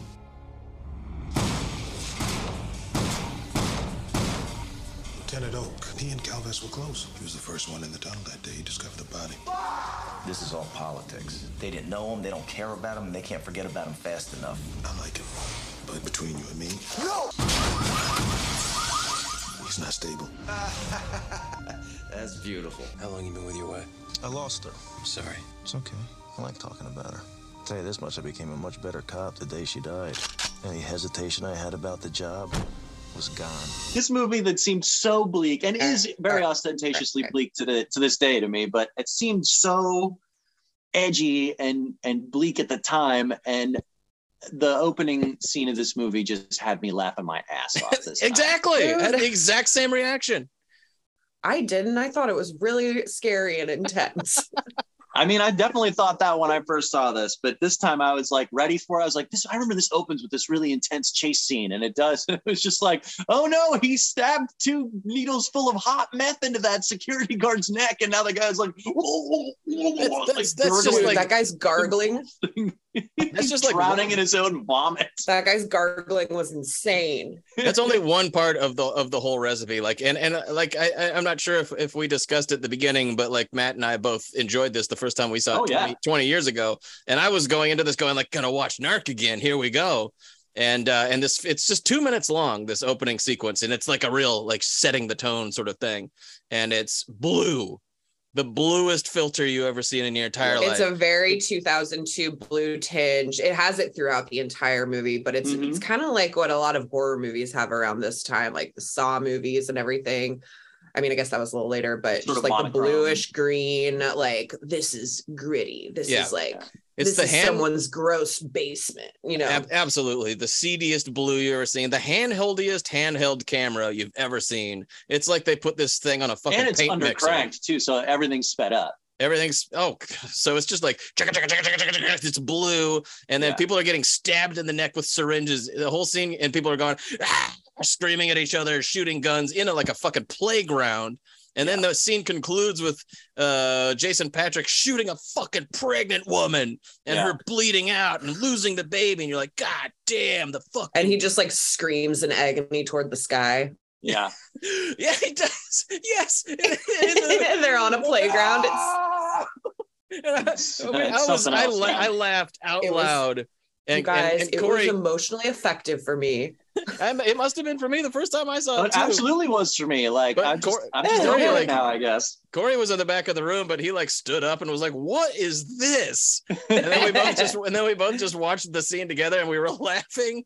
And then a little bit later on, during another one of the many intense scenes in this movie, another one of my coworkers popped in and was like, "What the fuck is this?" just like making everybody laugh. Just because it's so keyed up. Yeah, it's so keyed up. I guess there is maybe something to be said about how unabashedly keyed up it is. Well, I mean, like they really held nothing back. This movie was the sort of not the debut feature. He'd made one movie before called Blood, Guts, Bullets, and Octane, which is fucking terrible. But this is Joe Carnahan's sort of big breakout movie. Maybe he'd done one other thing before this. And like the man is the edgelord king. Yes. He turned out to be this like shitty edgelord guy. He's made one great movie, I think.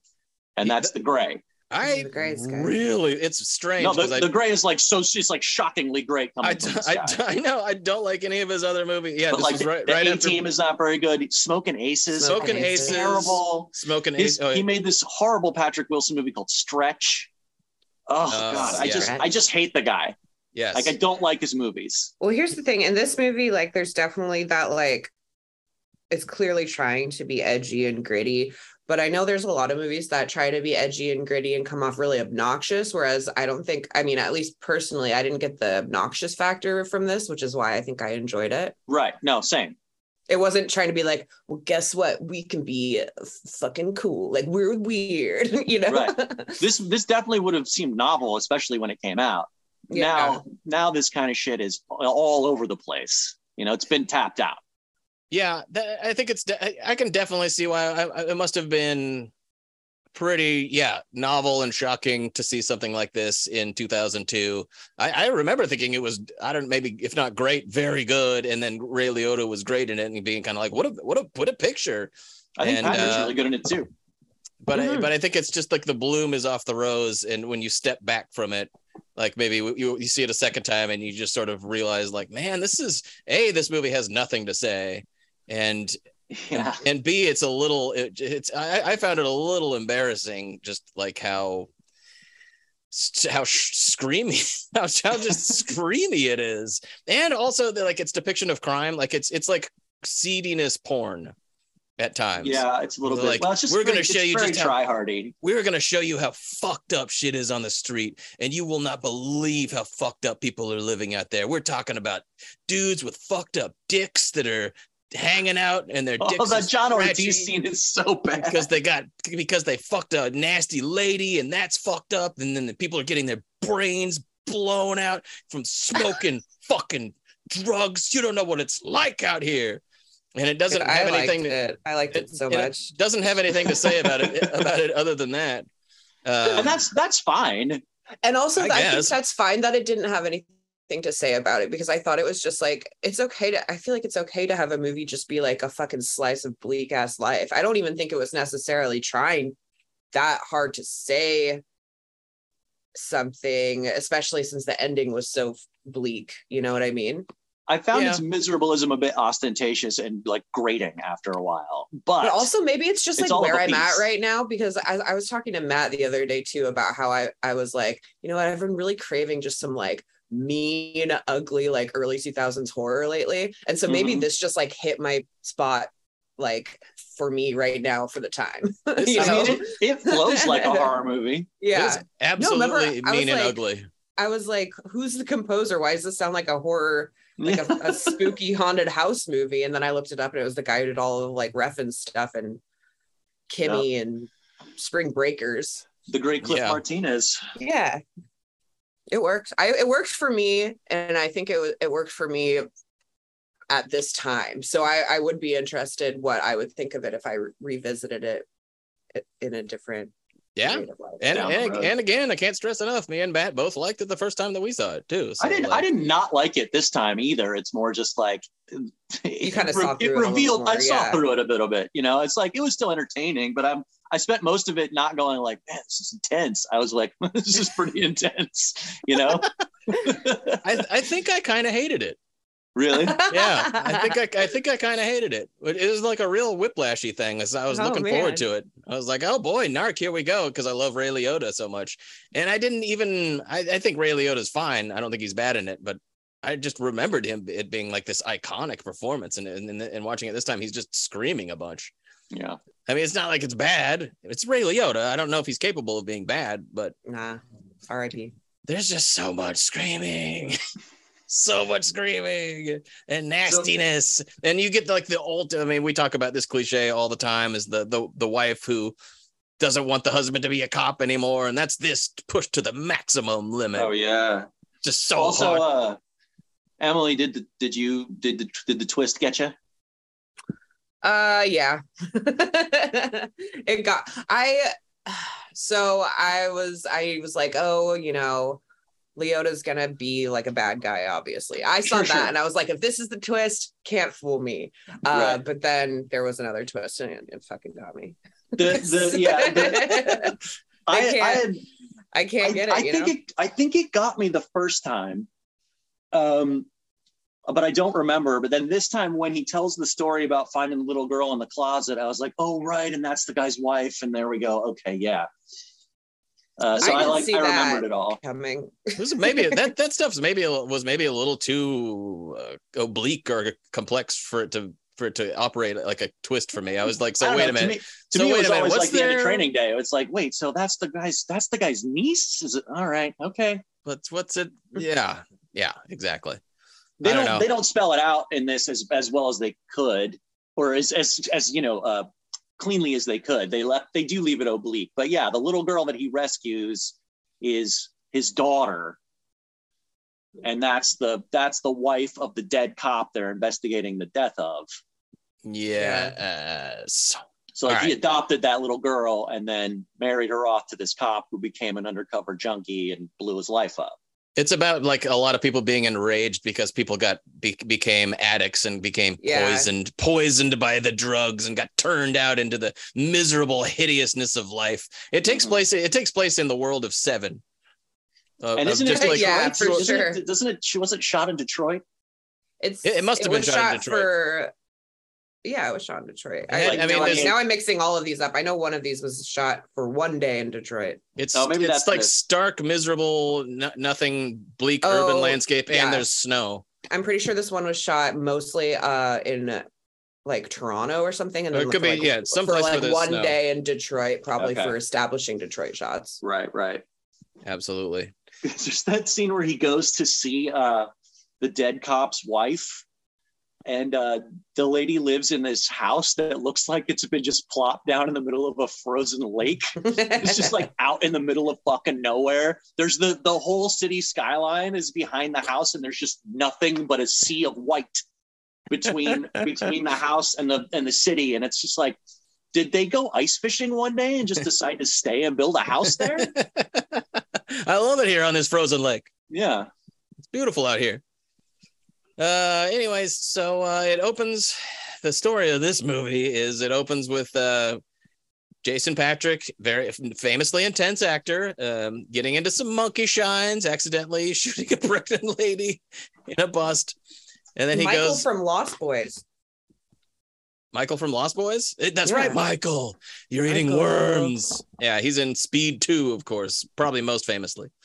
His most accomplished work. We actually did a movie that he's in called After Dark, My Sweet on this podcast that we really liked. Oh, that's been on my list to watch for a while. I don't think I've seen it yet. It's really good, and he's really good in it. So Jason Patric can be great. I think he's fine in this. I don't have any complaints with his performance. I think he's fine. I think he's kind of hot.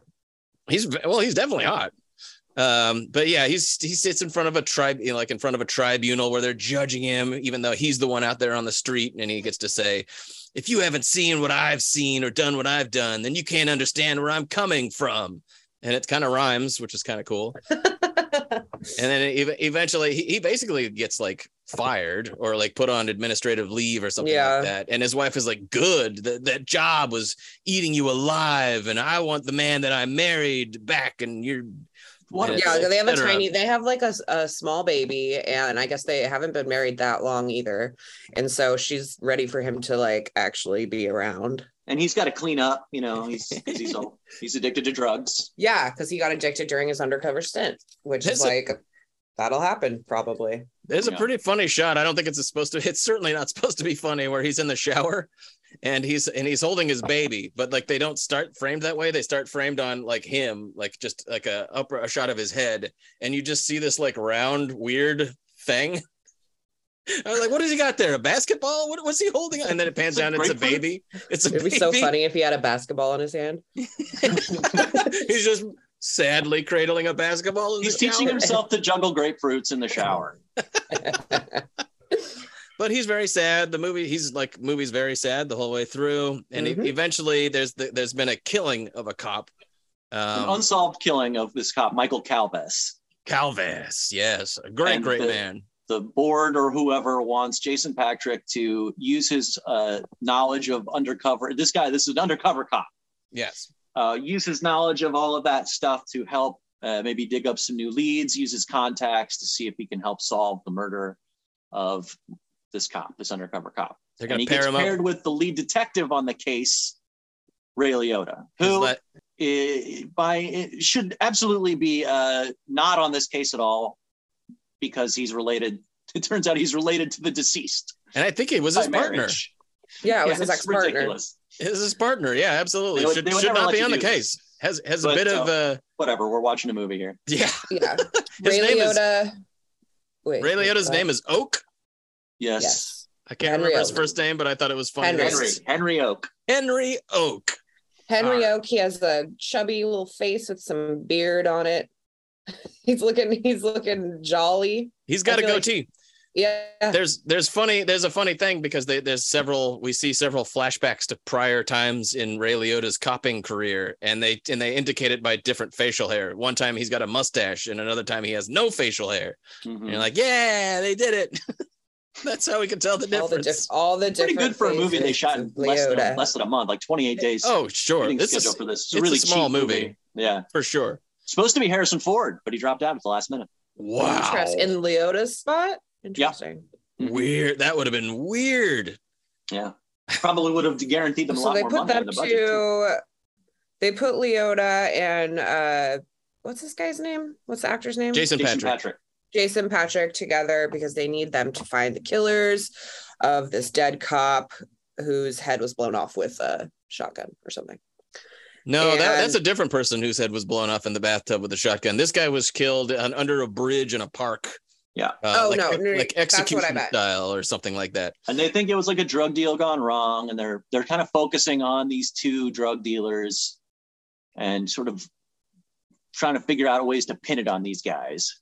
There's a long scene where there's just a bunch of generic sort of detective work happening, or the idea is just to show like all the footwork that's involved with this, which is I'm fine with. They do split screens. The first there's 2 and you're like, whoa, and then there's 4, and just a bunch of shots of these cops like going in and talking to scumbags, and sometimes scrapping it up with scumbags, and sometimes just having regular conversations with scumbags. The shoe leather work of being a detective that we're trying to get across here.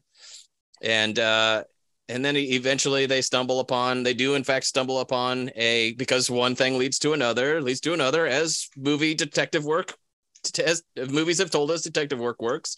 Eventually they come into this place with a bathtub with a body in it who's had his head blown off with a shotgun. It's pretty fucking gnarly. And everybody's being like, this is the movie that revels in that gallows humor that cops supposedly have, where they're like, ew, isn't this nasty? Hey, I found a tooth. And they're all, but this is what they have to do to be able to endure this kind of horror on a daily basis.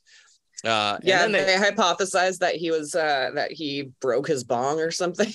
Yeah, so they see the broken bong on the ground on the floor next to him, and they hypothesize that he uses an empty shotgun, or what he thought was an empty shotgun, as a hack to like smoke. Very cool, cool indeed. Pretty weird. They show it in flashback too. This guy like converting this shotgun into a bong, and then he forgot that there was a live round in there. Boom! Ha. I loved it in the fucking bubble bath, like smoking out of the shotgun that's like loaded. That guy knows how to live. Yeah. Listening to music, yeah. He died how he lived. Just being cool. Just being fucking stupid, I guess. Just dudes being dudes. Yeah, so that's one gritty encounter that they have that probably gives them some information to lead them to the next gritty encounter, and that's where you get Senior Itchycock, who's no, his dick is burnt. Well, somebody calls him Senior Itchycock. Well, he was talking about how because he burnt the lady's hair or whatever. There's some sort of fire going the ladies on. Okay, I'll just lay it out. The lady's nasty pussy burnt the guy's dick, which is why he can't put on pants now because his dick is so burnt, and he burned the lady's hair with fire because she did this to him. His last match. Because it's so seedy out there. It's fucking nasty out there on the streets, man. And this actor is the same guy from Miami Vice. John Ortiz. Yes. Yes. That is him. It's the great John Ortiz. I love this actor. He's great in Miami Vice. Here he is. I mean, we never see his weird, like apparently disgusting, his disgusting looking dick, though. But he's walking around bottomless, going like, "My dick's up." My dick. Yeah. She fucking set fire to my dick, so I burned her fucking head down. Kind of movie this is. Well, then they go to. Well, wait, he asks them if he could like take a hit of his crack in front of them. Yeah. And this is how you know it's extra seedy, because Ray Liotta's like, fine.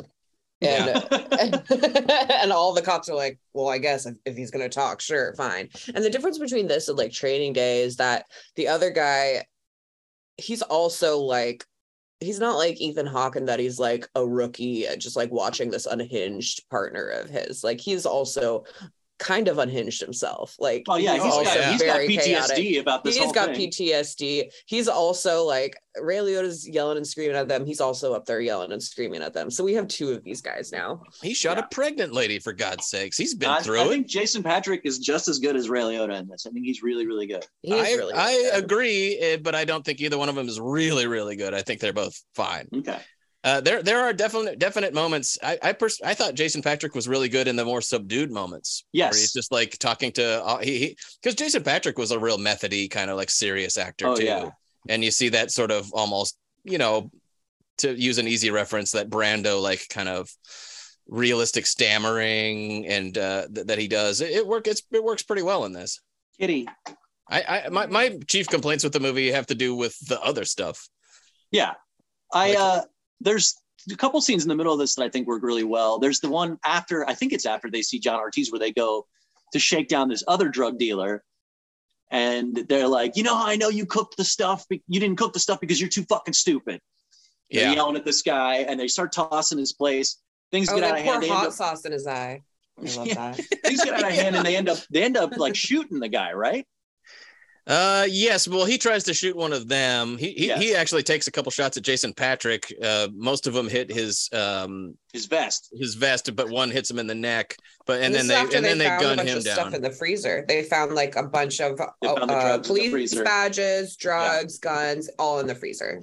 But then they like kill this guy, and they're like, "Oh shit, he's a cop. He's got a shield." Well, he has one of the cop's shields. He has stolen cop shields. And they think he's a cop for a second, and then they're like, "Oh, here's what's really going on." Oh yeah. And then they think that this is the smoking gun evidence that's going. But neither one of them think this. But like the higher ups want to get this thing over with, so that they think it's right. I did want to like drop another line, like another seediness line. This is something that they say to this guy, this bald dude. He's a glue sniffer. Yeah. And at one point, Ray Liotta goes, "You sniffed so much glue 2 years ago that you sealed your sinuses shut and had to have them drilled." Ew. Man, it's fucking seedy out there, man. Life is fucked up. I also really like the scene where Patrick goes to visit the dead cop's wife. I mentioned their ridiculous location of their house before, but this is the one on the frozen lake. On the frozen lake. But the scene's really good because the lady who's playing the wife is like obviously wants to move past this. She's miserable, like her life's been completely destroyed. Yeah, she has 2 young daughters. Yeah. And she's like talking to Jason Patric, and she's like, you you did this too. Did it, how do you feel about it? Does this make you feel good? And he's like, no, I hate it. He's like, no, this is terrible. Like, I am very upset by this entire situation. It's like hitting too close to home. It's a really good scene. It's actually an interesting ripple that this movie has going, because traditionally in these cop movies, they're always like, I don't want to ride a desk, man. Get me out there. And like Jason Patric implicitly says at the beginning of this, I want a desk. Mm-hmm. Give me a desk. I do not want to go out there and do this shit anymore. Yeah. Like, no, you have to go do the nasty They shit. said they'd get him a desk if he got a conviction. Yeah. That's the only reason he's out there. Wants to ride that desk. He tells his wife it'll only be 2 weeks. Mm-hmm. It sure isn't. It wouldn't you believe it that the life drags him down into the pit of despair again? I couldn't believe it. I couldn't believe it. I was surprised. Here's another line in that scene, because this is a turning point in that movie. The scene with the guy who is the oh no. Someone's mad. Can you guys hear that? Yeah. She's stop. Oh my God. Louise is growling. She's growling at the There's a cat. The dog doesn't like the cat. Stop. That's what happens when there's dogs and cats living together. Mass hysteria. She's only like this when she's sleepy and the cat's around, because she needs to be like hyper aware at all times of what the cat's doing. So if she's even a little tired, she has her guard up. Get out of here. Embarrass me on my podcast. Both of you. This is a line with the guy who they end up blowing away, who the higher ups really want to pin the crime on, and this is Ray Liotta, because again, the movie's a grit fest, and it's not shying away from like the racism of the cops or the brutality of the cops or anything like that. And Ray Liotta goes again, screaming. I'm not gonna scream it. You want to Karen? You want to get bounced back to a county? Keep it up. I'll have you wearing half shirts and halter tops, braiding some N-word's hair. Yeah, very nice. It's good talk. I want to read that again. I'll have you wearing half shirts and halter tops. Both at the same time. It'll be a great costume. What kind of line is that? Who would say such a thing? Yeah, that's ridiculous. But anyways, they blow this guy away, and the bosses are like, this is it. This is the guy. We don't want to dig any further. And then Ray Liotta implies that they want to pin it on this guy because he's white. And he says, y'all are so jazzed that this guy, Sheps, was white. So the whole racial card gets cooled and you can forget about the dead cop. So they bring that into the thing, the race card. All right. I have serious questions about the thing that happens at the end of this movie. Oh, well, we're getting there. Yeah. Because I mean, like, just Ray Liotta's tenacity in investigating this crime and pinning it on somebody is like confusing to me. Oh, because at the beginning they were like, oh, we've solved it, and Ray Liotta's like, no, we haven't solved it, it's not them or whatever. And it's like, why wasn't he just like, why didn't he just let it go? Yeah. Yeah, that's a very good, very I have other questions about that as well. I don't think it adds up personally. I don't think it makes any sense. Yeah. But anyways, like the movie builds up, like the last third of the movie takes place in one location, which I think is kind of cool. It takes place on one location in about like the same, like in a real time almost.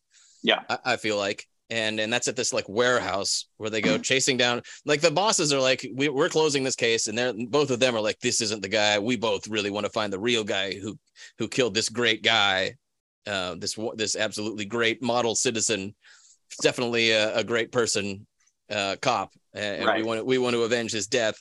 And they find out through some more shoe leather detective work, presumably, where the real, or at least some people involved in the shooting were, and one of them is Busta Rhymes, of course. And in a hilarious moment, Jason Patric's dragging Busta Rhymes around by his hair, and he goes, he calls him Coolio.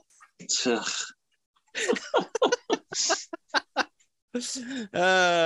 not Coolio, that's Busta Rhymes. You have got it wrong. R.I.P. Coolio, by the way. I gotta wonder how Busta Rhymes felt about Coolio. that. Absolutely, R.I.P. Fucking Coolio tried to blow my head off, and it's Busta Rhymes. If Busta Rhymes tried to blow your head off, it would be with a fisheye lens on the camera. Yeah, it sure would. It would be a lot cooler. Chickadee Choco, the chocolate chicken. But this is where things like really escalate to their full intensity. We're moving into just full on everything is screaming and crying in this movie. they end up capturing Busta Rhymes and the other guy who's not Busta Rhymes, tying them together back to back on these chairs, just like in Indiana Jones and his dad. Just like the classic, the classic position. The only other time that happened. And Ray Liotta's got like a recorder, and he's basically trying to like force a confession of what it turns out was not exactly the real thing. And then eventually we get a Rashomon sort of thing. We get a Rashomon sort of thing in this. And Jason Patrick, I guess at some point here, he just really does want to find the truth at any cost, I guess. All right. Yep. I mean, that makes sense. I think his wife has left him at this point, right? They're on the rocks. They have that big fight. Yeah. I mean, it's tentative, probably. It makes emotional sense that he would want to find out what happened to this guy at all costs, because he's like, he sees himself in this case. Yeah. But it doesn't make sense that Ray Liotta is pushing too. It sure doesn't. So Ray Liotta is like beating the shit out of these guys, got them tied up. They're constantly screaming at each other. The two guys who've had the shit beaten out of them are like going, like crying the whole time. And it goes on like this for a good 25 minutes. I liked how they were crying. I liked how they were crying, because I feel like in a lot of situations like this, like, of course you would be sobbing and crying if you're being hurt like that and you're scared like that. And I feel like a lot of these movies, like, yeah, these guys are tough, but like, I don't know. I appreciate the emotional vulnerability of Busta Rhymes and the other guy. Makes sense, yeah. This movie is pushing all emotions to the maximum at all times, so it definitely fits in here. I couldn't stop, because I didn't really like this movie this time. I couldn't stop thinking about just when you have to do this, because they had to get like minutes and minutes of them doing this in the background while like Ray Liotta and Jason Patrick are like talking it out. Oh, yeah. So it's just be like, all right, Busta and the other guy who isn't Busta, can you just cry and just keep going, man? Just keep going. We're gonna need like 7 minutes of you just sort of coughing and crying, and go. So weird job, weird day on the set. Good for them. Good for them. Good for them. And they keep on letting slip information that is making Jason Patrick go like, wait a minute. What do I actually know about this? And they are implying that Oak, Ray Liotta, might have pulled the trigger himself. Yeah, might have killed him. And this is something that Busta Rhymes said. Oak's trying to stick some shit on N-words because he knows every time you stick some shit on N-words, it stays stuck. And you're like, that's a pretty good line. Yeah, that's a very good point. I like that. The movie's got occasionally hints at stuff like this, and then doesn't turn out to be about anything. No, it's more of a character drama. I mean, that's what its goal is. I think that the sort of like emotional intensity of the story, combined with that narrative bleakness, combined with what seems to me now to be a bit too ostentatious of an attempt to be like kind of a 70s gritty cop, like French Connection kind of thing. Oh yeah, Friedkin-y. It's like a potent combination. And to me, it's sort of like, it feels like too much. It's trying a little too hard. It's a little too ostentatious. But I think that the performances really carry it through a lot of that stuff. And then at the end, I don't think that the story ties together very well, because at the end, it turns out that yes, Ray Liotta was there when this cop died. But really what happened was that he confronted this guy, Michael Calves, who was his adopted daughter's drug addicted undercover husband, who had been selling like police equipment to drug dealers, guns, badges, stuff like that, to finance his drug habit. And he was, snitching the cops out to the drug dealers while he was basically playing both sides against the middle. And Ray Liotta caught him and was like, this is it. You're ruining your wife's life. She's my daughter. We're going to get you into rehab. This is over. Like, you're done. You're done.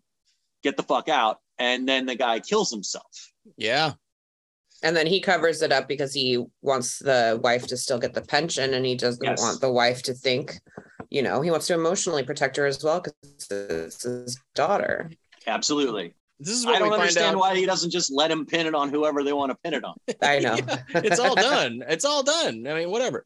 But this is the final phase of the final Rashomon story. The one that Busta Rhymes and his friend tell is that it's truly Rashomon, because from their perspective, this is how it happened. Yeah. Ray Liotta showed up. They ran away.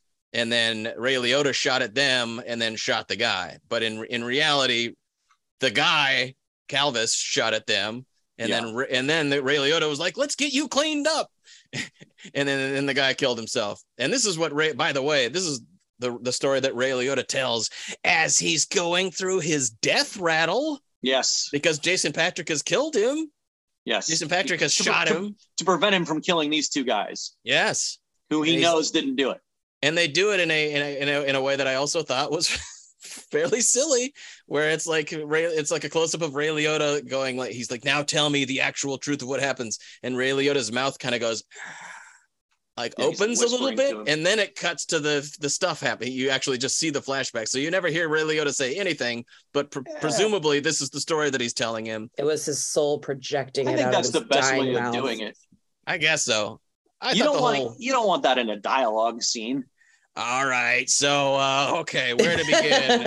Especially a dying dialogue scene. Yeah, he's not going to be a great storyteller. I mean, let's show the stuff. What did Busta Rhymes tell you? Okay, well, here's my version. I do think though that the department wanting to get this wrapped up and give Jason Patric his desk job is like kind of maybe not on the cards anymore. We've really fucked this whole thing up. It was a fucking mess. Yeah. This is just another thing for Jason Patric to be super fucking bummed about. Yeah, and as Ray Liotta is dying, like after he tells the story or whatever, the story, obviously he tells it, Jason Patric just says, "I'm sorry," and he dies, and it's so depressing. Very bleak. And then Jason Patric kills himself. This just sort of seems like the kind of movie where everybody should kill themselves at the end of it. It's just like it's pitched that high. Busta Rhymes just rolls out.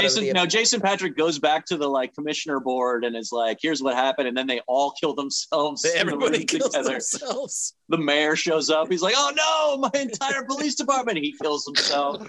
The president hears about this. He kills himself. No. My fellow Americans, I think we should all kill ourselves. Well, all of America. There's enough guns. There is enough guns, that's for sure. So that's the ending. I don't know. I found that to be a very unsatisfying conclusion to the whole thing, but I didn't really like it at any point. It seems a bit contrived, but I think it makes emotional sense, which seems to be the ultimate goal of the movie here. Executive produced by Tom Cruise. Yeah, not really. But no. I mean, he got the credit. Apparently this was executive produced. There was like 13 or 14 or something producers on this because they showed it to a bunch of people with money to get it. I mean, obviously that's what you do with any movie, but a lot of like celebrities or whatever to get it funded so that it could actually get shown theatrically instead of just in festivals. Yeah, to get more distribution. And Cruise is the one. Cruise, has a long time Paramount deal, and he picked it up for his production company, Cruise Wagner, in order to get it. He basically demanded that Paramount distribute the movie, and they did. Yeah, because people liked the whole like kind of 70s freaky vibe of it. I mean, at the time it would have been very novel. Sure. This was like an indie hit. It got good reviews and all that stuff. But I mean, the studios, like the distributors were like, we don't know if we can put this out because it is so intense. Yeah. And because now it seems like this comes out all the time. Like it seems very, very normal now. Yeah, The Bear is more intense than this. Hardly anybody blows their head off in that. Yes, chef. Just one person. I did want to point out also that when I put this DVD on the menu, there was a song playing. That's a song that plays at the end of the movie. And I made this joke to Corey. I go, like we were both like, who's this song? It's like a trip hop electro dance type weird song. And I go, this song is by Tricky's cousin. Just as a sort of like, sounds like Tricky Light sort of thing. Anyways, got to the end of this movie and looked up the song. The song is by Tricky's cousin. What? Yeah. Tricky has a cousin? Tricky was like a trip hop artist in the late 90s, early 2000s. Emily, really you've popular. Never heard of Tricky? Can I get it? Do I get to do it now? Yay. I don't think I've heard of Tricky. Max Sinclair, one of the most popular records of its day. Yeah. Christian Sands? If it's not Miss New Booty, I'm not listening. He was so big, he was actually in The Fifth Element. Correct. You guessed that it was Tricky's cousin as a joke, and then who sang the song was actually Tricky's cousin? It's Tricky's cousin's band. It is actually Tricky singing on the song. That's so funny. But the band is I can't remember what they're called. It's Tricky's cousin's band. Oh my God. I love that for you. I love that for you. I was delighted. It would have delighted me for sure. This is literally his cousin. Amazing. I'll just get a couple lines, the ones that I haven't done already. This made me laugh, where Ray Liotta, this is in that lengthy warehouse sequence where at a certain point he goes like, Ray Liotta, get out of here. Go grab the equipment or whatever. And during that time, he bars the door and gets the actual information gets this new information from these guys. Ray Liotta comes busting back in and he goes like, I have all these questions for you, Ray Liotta. And Ray Liotta goes, exactly how long after I left did you let those liberal stirrings in you spill out all over the floor? Liberal stirrings. That was pretty interesting. This has nothing to do with rules and regulations and everything to do with right and wrong. Yeah, there wasn't too many fun lines in this, that's for sure. Yeah, it's all I'm trying to get like just the real seedy shit, man. Get to the grit. Yeah, speaking of extremely seedy, there is a part in it where Jason Patrick is watching the Late Night with Conan O'Brien. Yep. So we got that too. Almost as good as the time in Jackie Brown when Sam Jackson goes to see Chris Tucker and Chris Tucker's watching Tom Snyder. Definitely almost as good. Ratings. Tom Snyder interviewing Tony Curtis, by the way. Of course. Ratings. I'm going to give this 3 Judds. I've got, I feel like I've detailed my significant complaints about it, but I do think that it's very successful in doing what it's trying to do. And it's not the movie's fault that it's aesthetically dated to me. Fair enough. That's my main complaint about it, is I feel like it's aesthetically dated. It seems very cliched now. At the time, it absolutely did not. And so I don't feel like I don't think that's the movie's fault. And I also think that the 2 lead performances are really terrific. I think they're great. I'm going to give it 1 Douglas for the fire pussy that burned my dick. It's very gross. Oh, and that what is that character is referred to as a hilarious name in the credits too. Sir Itchycock? No, that character's name is Ruiz, who has the itchy cock. Oh, it was the main squeeze or whatever? Yeah, Ruiz's smoldering squeeze is how she's referred to in the credits. That's who that was. Oh, that's right. very funny. Yeah. And then I am going to give it 10 out of 10 shotgun bongs. Oh, my God. Can't believe you took that from me. Oh, come on. You really can't believe it? No, I can believe it. I'm going to give it 1.5 Judds. I didn't like it at all.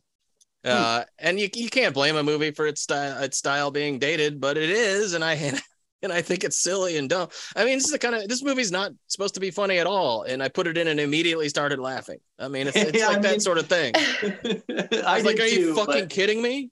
I did too, but I had the sense memory of thinking it was super intense. I was more delighted by the bleakness.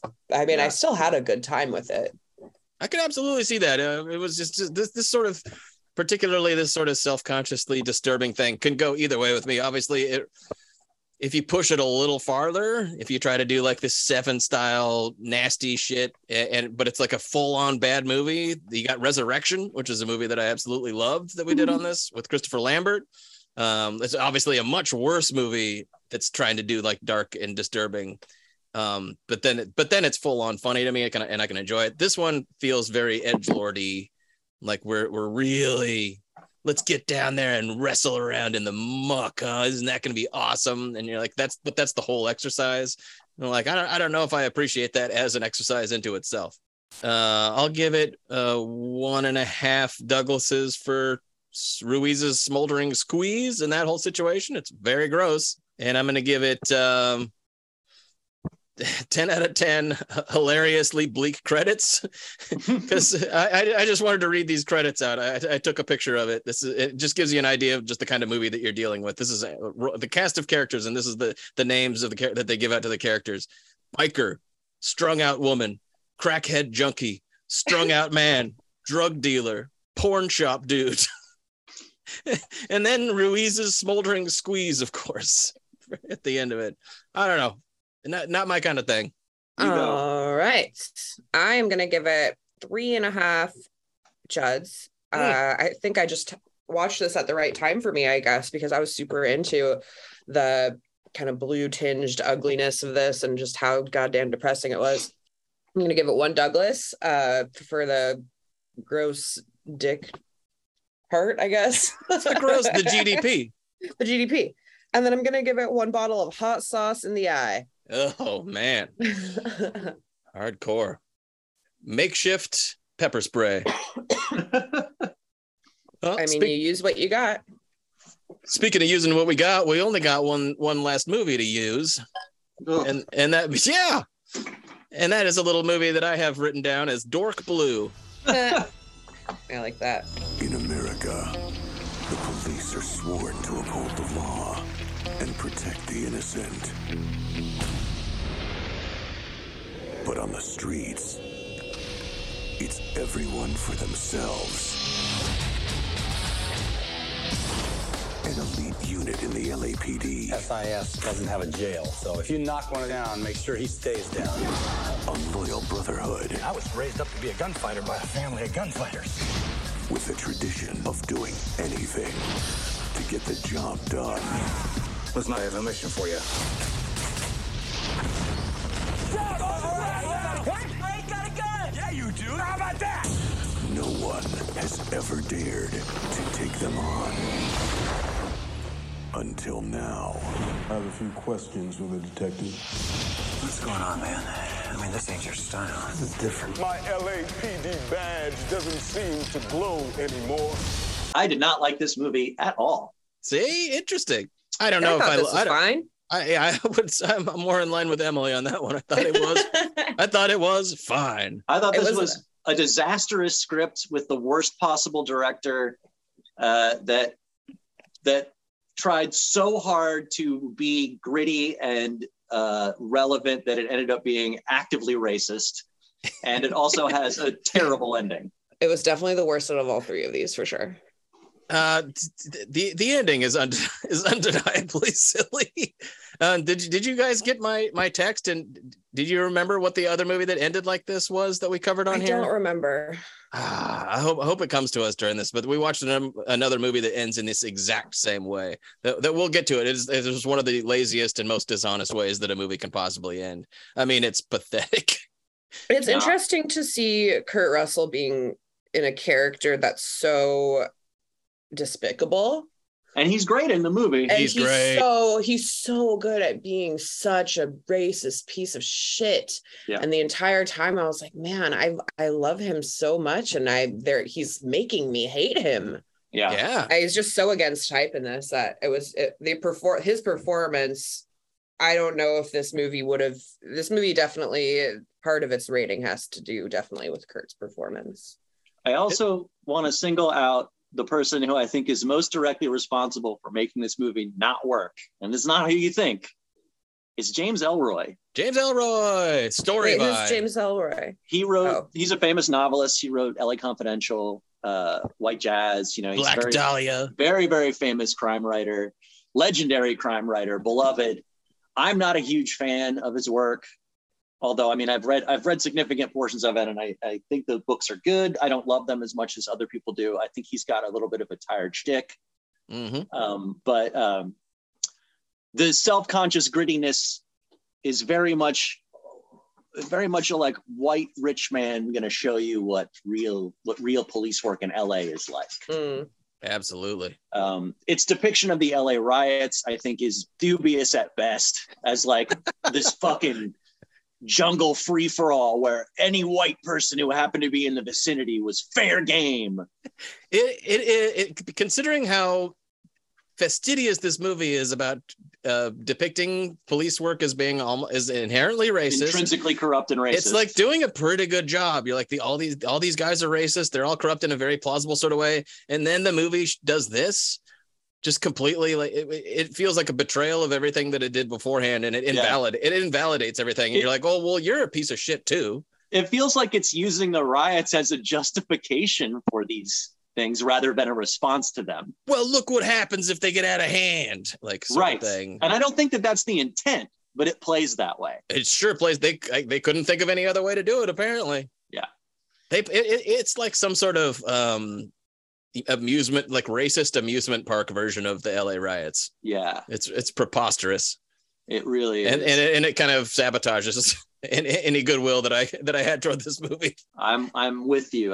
Like, I wasn't really hating this. I wasn't loving it, but but until that happened, I was kind of on board. And then I was like, you lost me. I mean, and I knew it was coming because I remember that this, took place during that time period.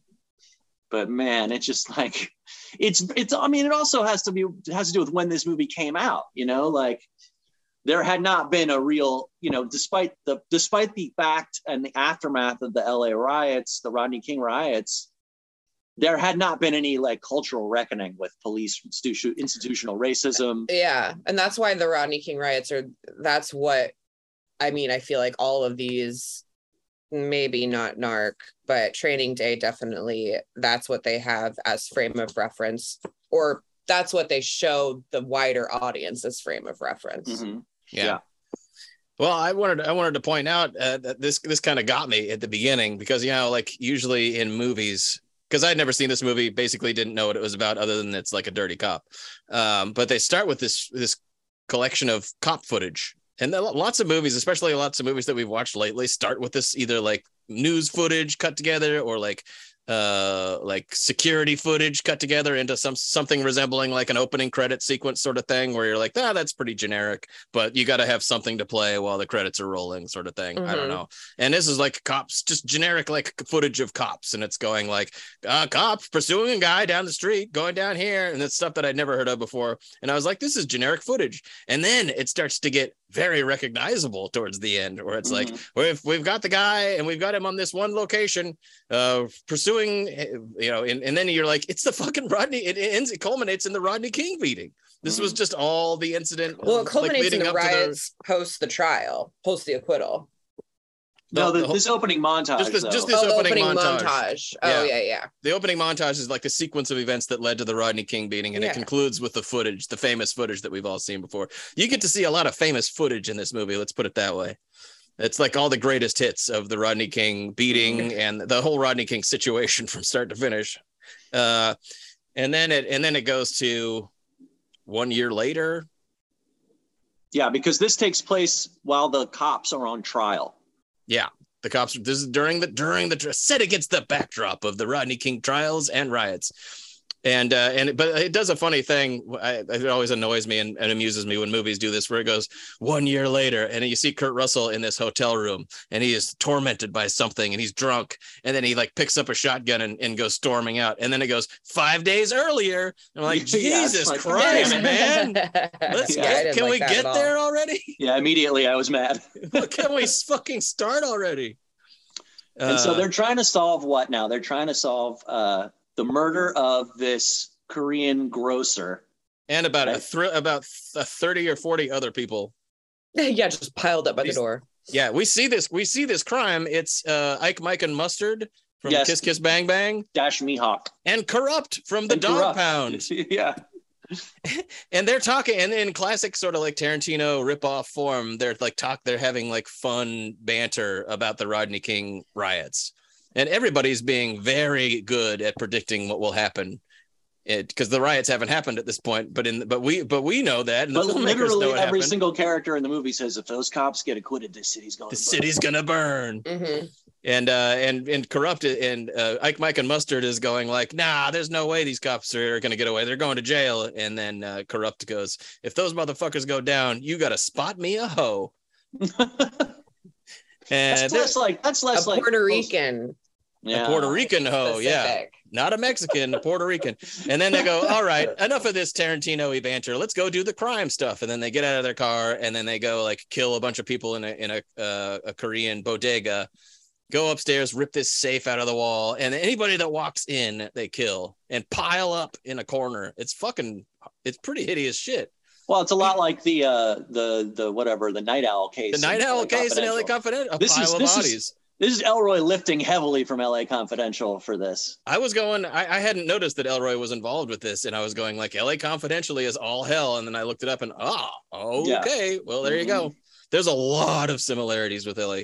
LA Confidential. And frankly, this is just Elroy's whole bag is seedy LA behind the scenes. He's only got a story credit on this, so I don't know how heavily he was rewritten or if he did just submit a story or what it were, because it's Elroy and David Ayer are co-credited on this from Training Day. And maybe David Ayer was just like, hey, Elroy, can I do an LA Confidentially kind of thing? And he was like, sure, give me story credit, and then that was it. Like, I don't know.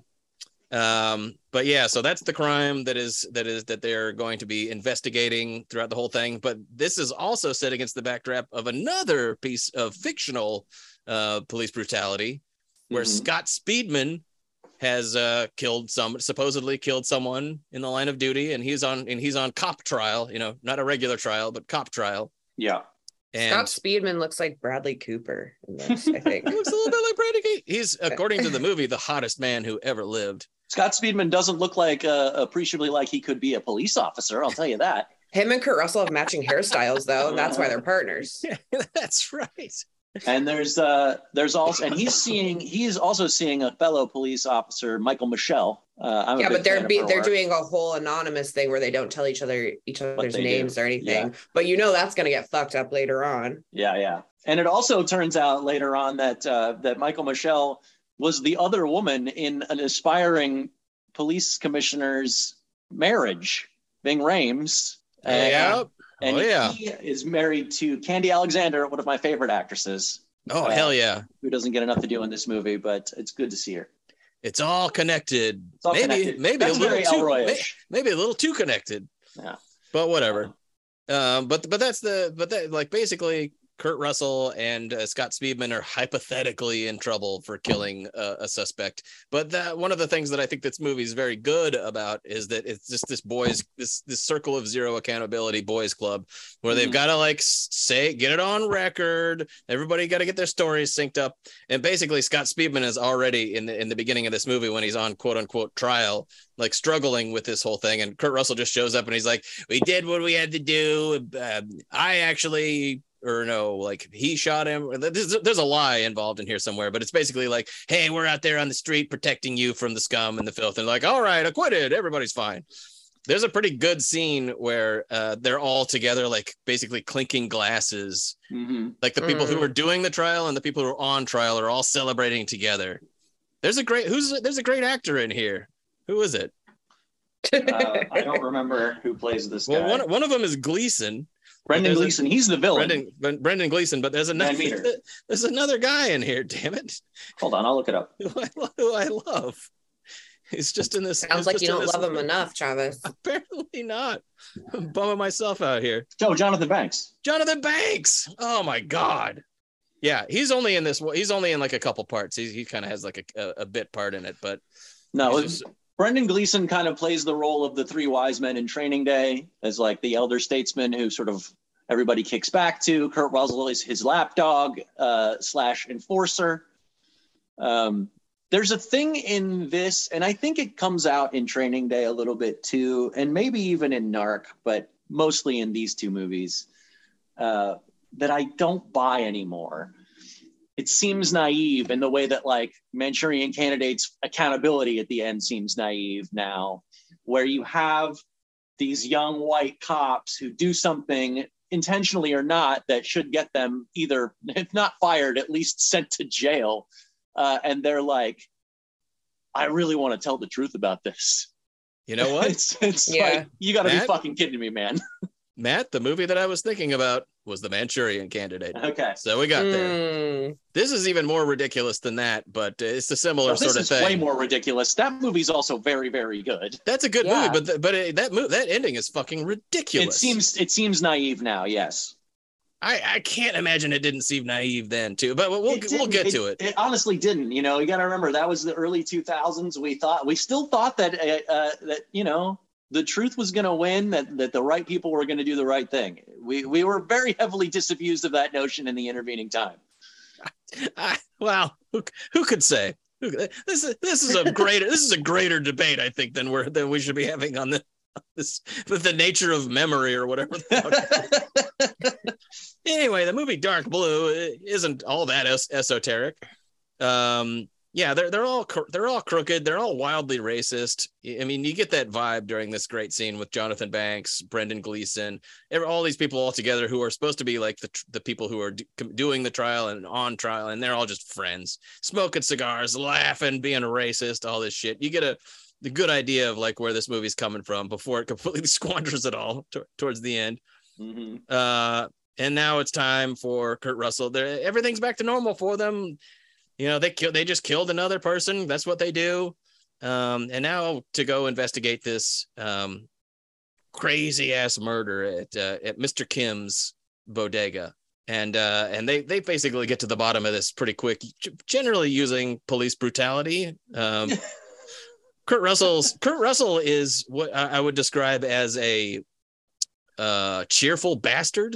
Okay. He's fully a bastard, but he seems to just revel in it. He's enjoying himself. He's really enjoying himself. I would say that is a charitable description of a psychopath. He loves to be a psychopath. They all hang out at that cool, cozy Red Lamp dive bar where they ordered shit. They go to that strip club where he orders a huge fifth of scotch and as takes the bottle, as Ain't Too Proud to Beg plays in the background. And he gives him money for strippers. Yeah, he's having such a great time being corrupt. He loves it. He's always laughing. He's always in a good mood. It seems like when he seems the same when he's drunk as when he's sober. Right. And he's drunk a lot. But there's just like a couple lines to kind of establish his character. And they're talking about the Rodney King case, as they constantly are. He goes, man, they should have wasted that worthless motherfucker's ass. It's like a part in it. And at one point, stuntman Mike, what happened to you, dude? He's really fucked up. Then there's a part where he goes home. His wife is Lavinia Davidovich. Love that name. Lolita Davidovich. That's the director, Ron Shelton's wife. Ah, well, there you go. Interesting. He is in many of his films. He finds out here that his son has been dialing a 1-900 sex number. I love this scene. And then he goes, what is it? And he goes, sorority slut hotline. Fuck it, pay it. At least he's not a fag. Great. He's so terrible. He's such a despicable human being in this. Shit. Although he leans into it. He's so good at it, though. I really do think that the snapshots of his domestic life are the best parts of this movie. Yeah. It is interesting. They at least, because they clearly don't get along and she doesn't like him anymore, but they do a good job in this scene establishing that there at least was a spark at some point. Yeah, and the remains of it. He's oblivious to the fact that she knows she's trapped in this toxic misery. Yeah, he comes home. She's watching like TV or something. He just goes on a hateful rant, says that line, and then leaves, then storms out of the room to eat the goulash that she's prepared. And she goes, and now you see why I drink. And you're like, well, that was pretty tidy. I was disappointed that his son is not played by Wyatt Russell. Yeah. I wish, yeah. I love Wyatt Russell, especially like as he's gotten older, you're like, he's a dead ringer for his old man. Well, during this time, I think Wyatt Russell was not an actor till way later, and he was playing hockey professionally. Yeah, still. The kid they got is actually like a reasonable resemblance of a kid who could be those two people's son. But like, I was looking at the kid going like, I wish I was Wyatt Russell. He looks so much like his dad now. It's like uncanny. He's just like blonde Kurt Russell. Yeah. Fascinatingly, with this movie, I would one of the big comparisons that I would make is to James Cromwell's character in LA Confidential and Brendan Gleeson's character in this movie.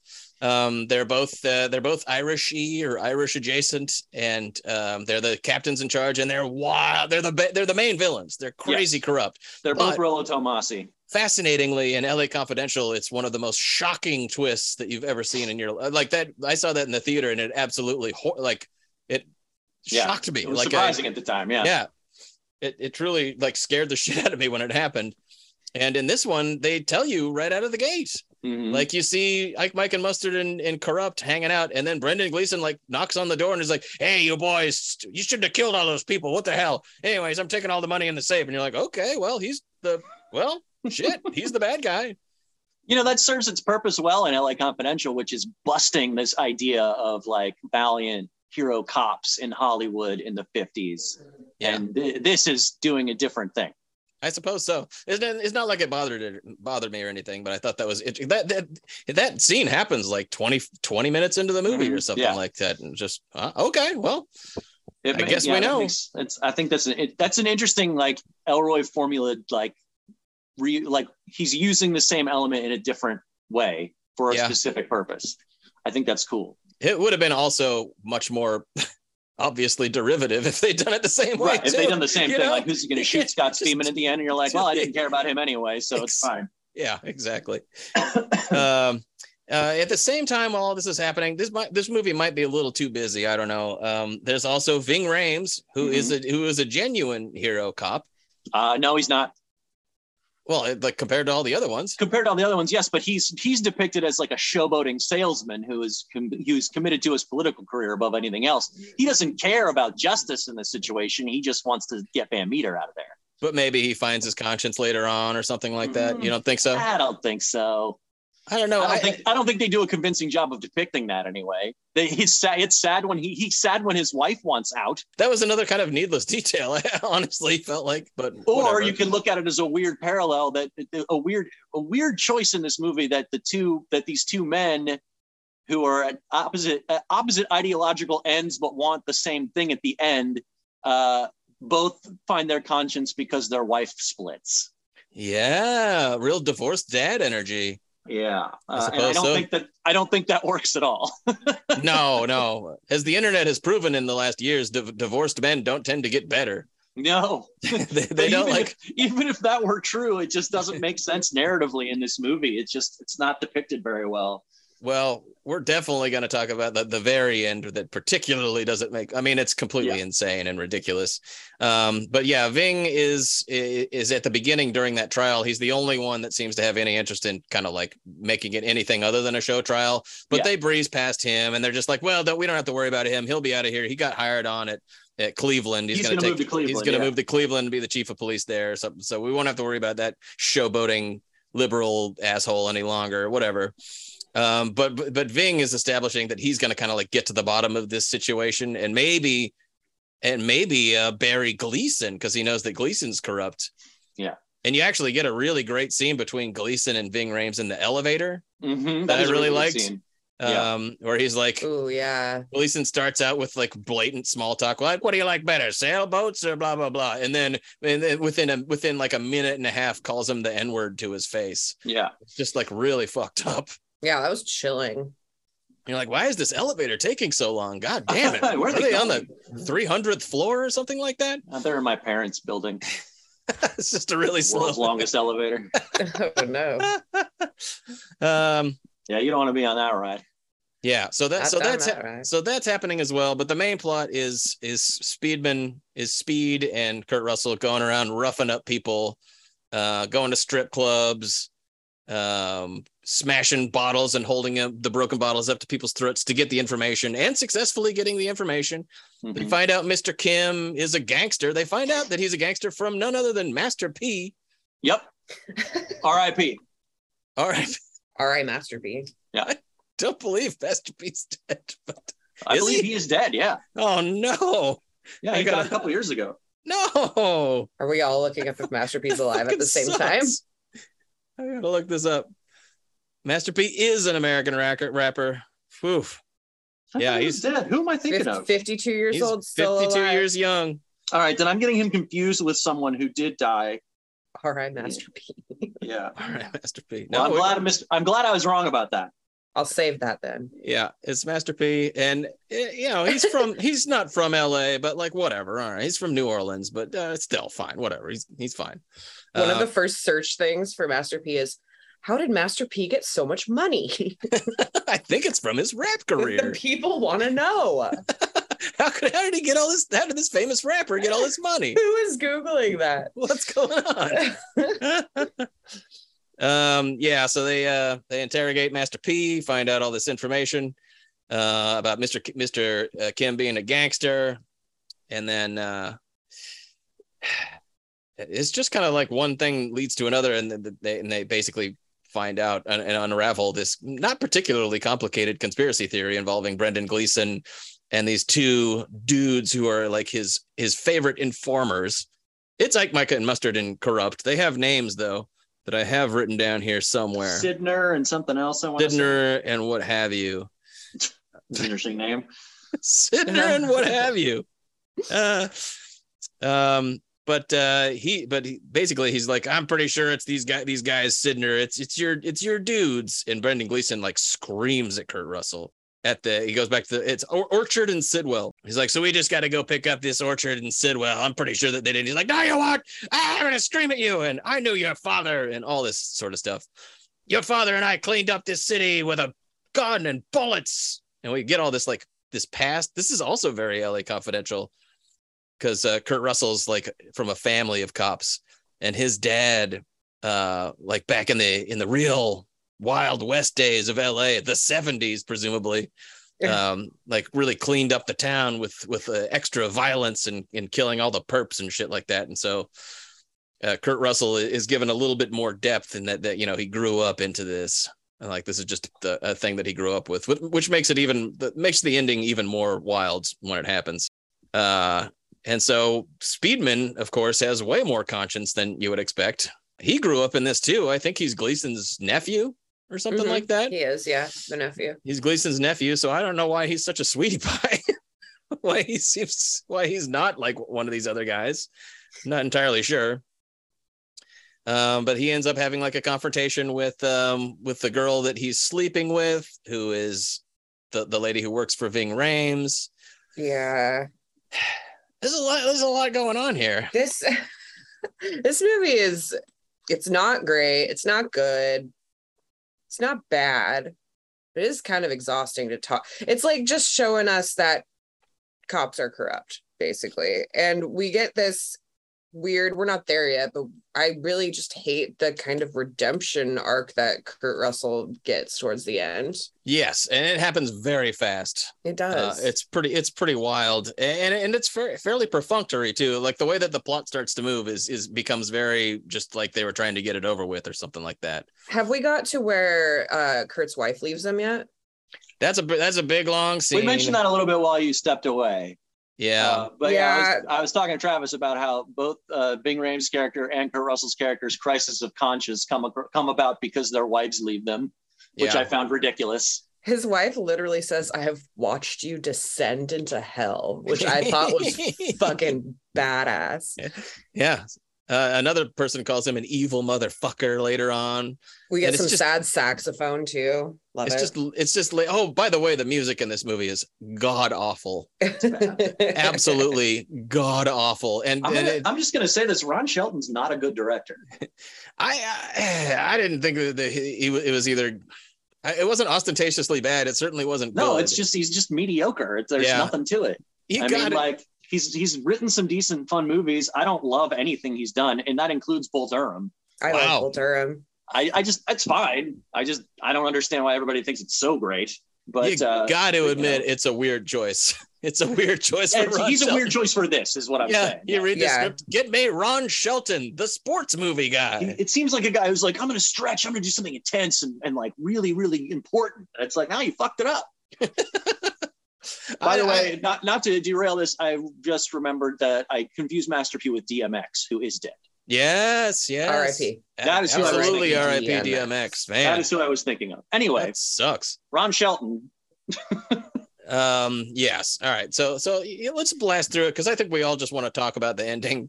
Davidovich leaves Kurt Russell, and this seems to make some sort of ripple into his kind of like shield of indifference and aggression that he has anytime anybody brings up anything. Yeah, because now he doesn't have it all. Yeah.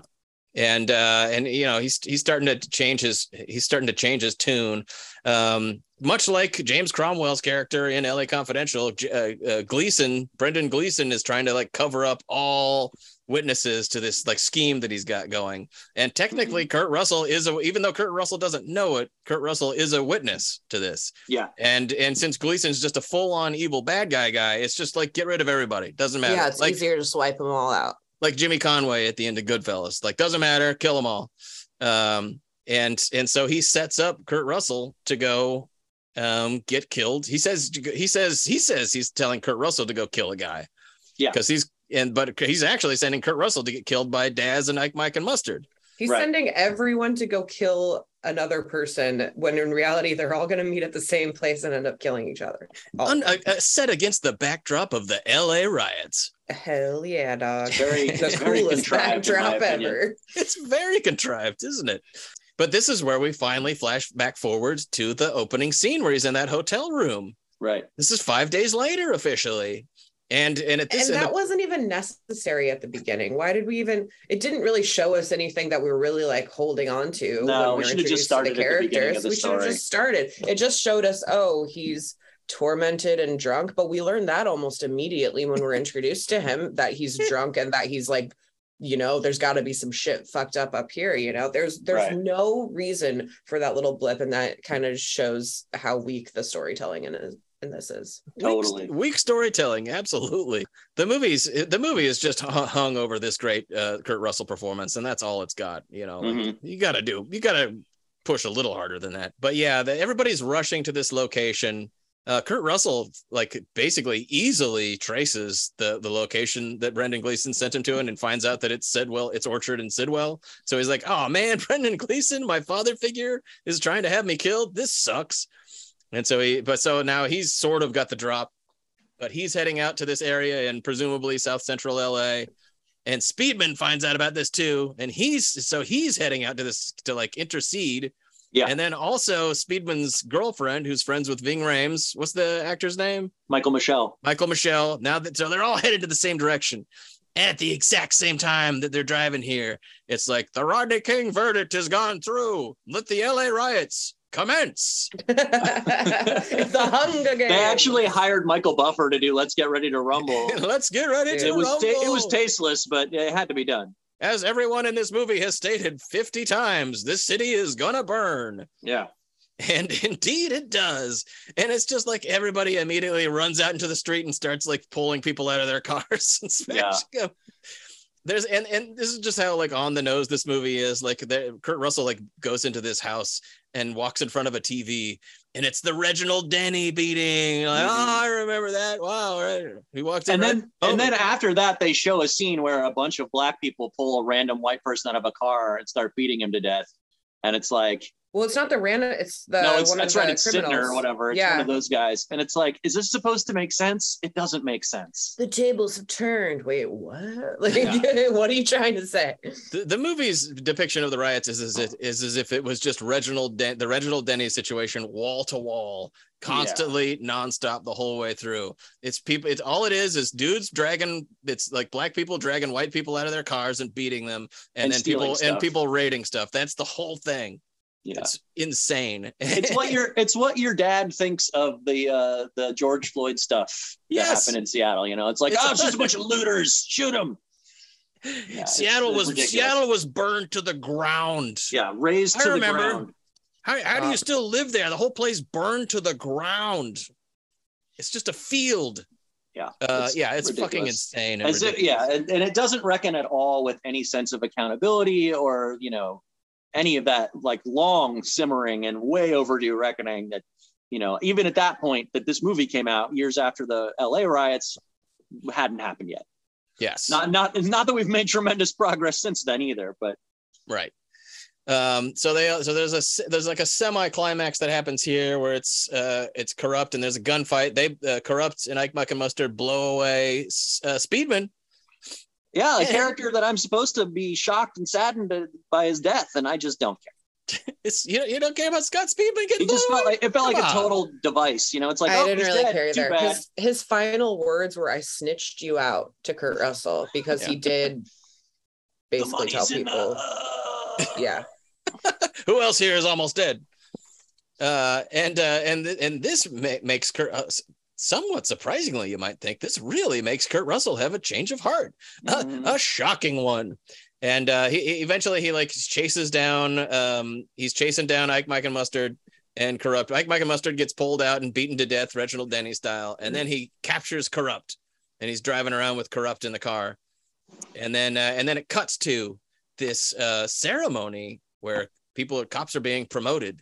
He's supposed to get his big promotion. Yeah, he's getting his big promotion to lieutenant, and they're like, "Well, I guess Kurt Russell's not gonna show up for his promotion." And then he comes in. He was like, "Hey, everybody, it's me, Kurt Russell."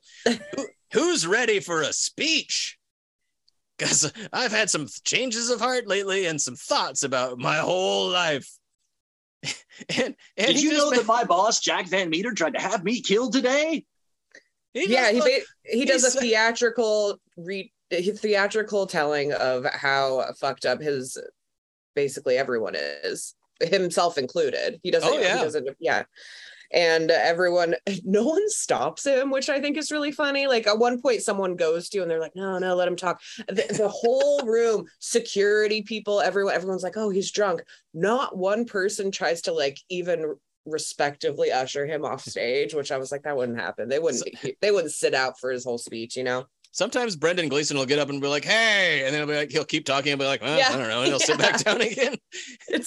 They just let him go. This speech is just the whole thing. It concludes, he lays out all the information and then goes on to say, like, my father, and his father's father were all gunslingers, and I learned all this stuff. He really did some work on himself over the last, 50 minutes or something like that.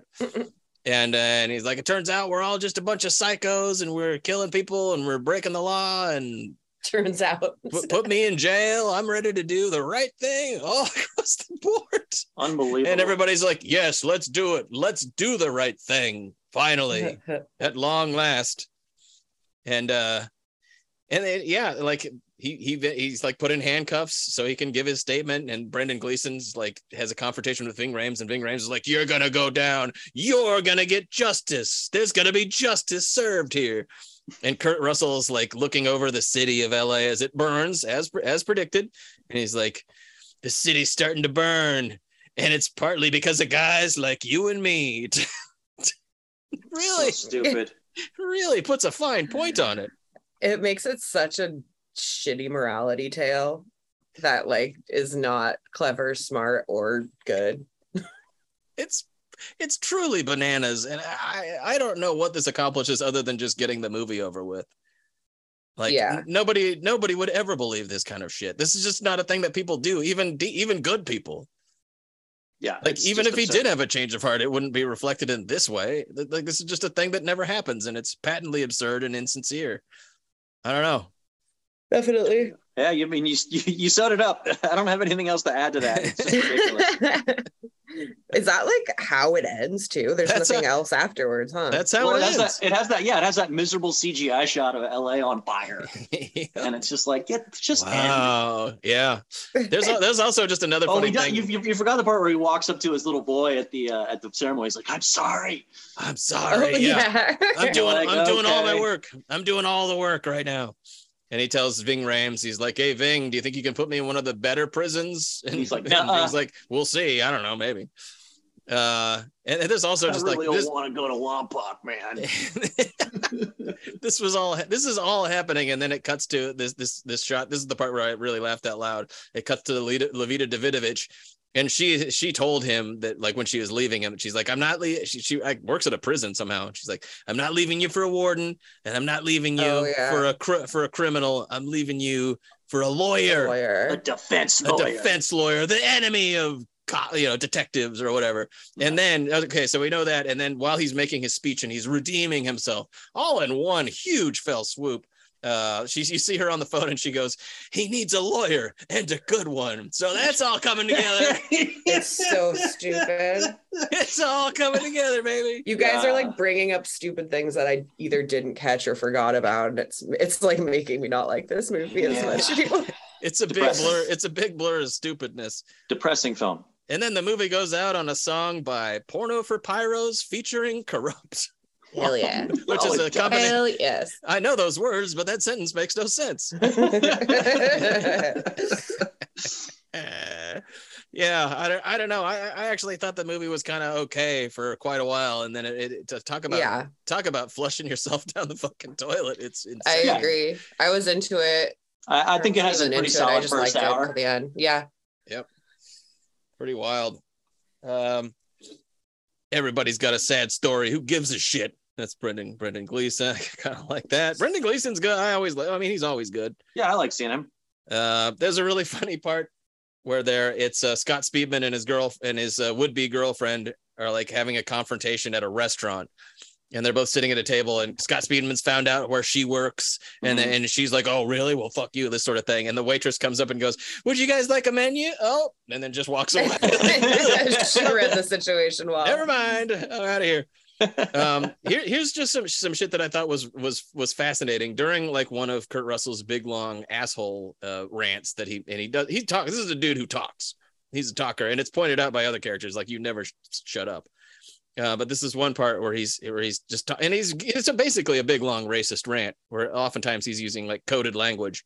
And at one point he says, "These young bucks out there on the street," and he's talking about black people, and it's almost certainly a reference to something that Reagan famously said in the early, when he was I think when he was president or when he was running for president, as a code word, racist code, young bucks, to refer to these scary black people, like welfare queens, like all that sort of stuff. But then there's another part where he refers to people as bad hombres, which famously Donald Trump said about Mexicans later on. Christ. And that's way after this happened. So I just thought that was really interesting. I have a visceral memory of him saying that. I remember watching that debate at Hattie's Hat. And he said that, and the whole bar just went like, "Oh!" these bad hombres. The chokehold saved lives, but nobody ever got elected saying that. Yeah, this stuff is like not supposed to be. You're not supposed to hear that dialogue and go like, "That's crazy."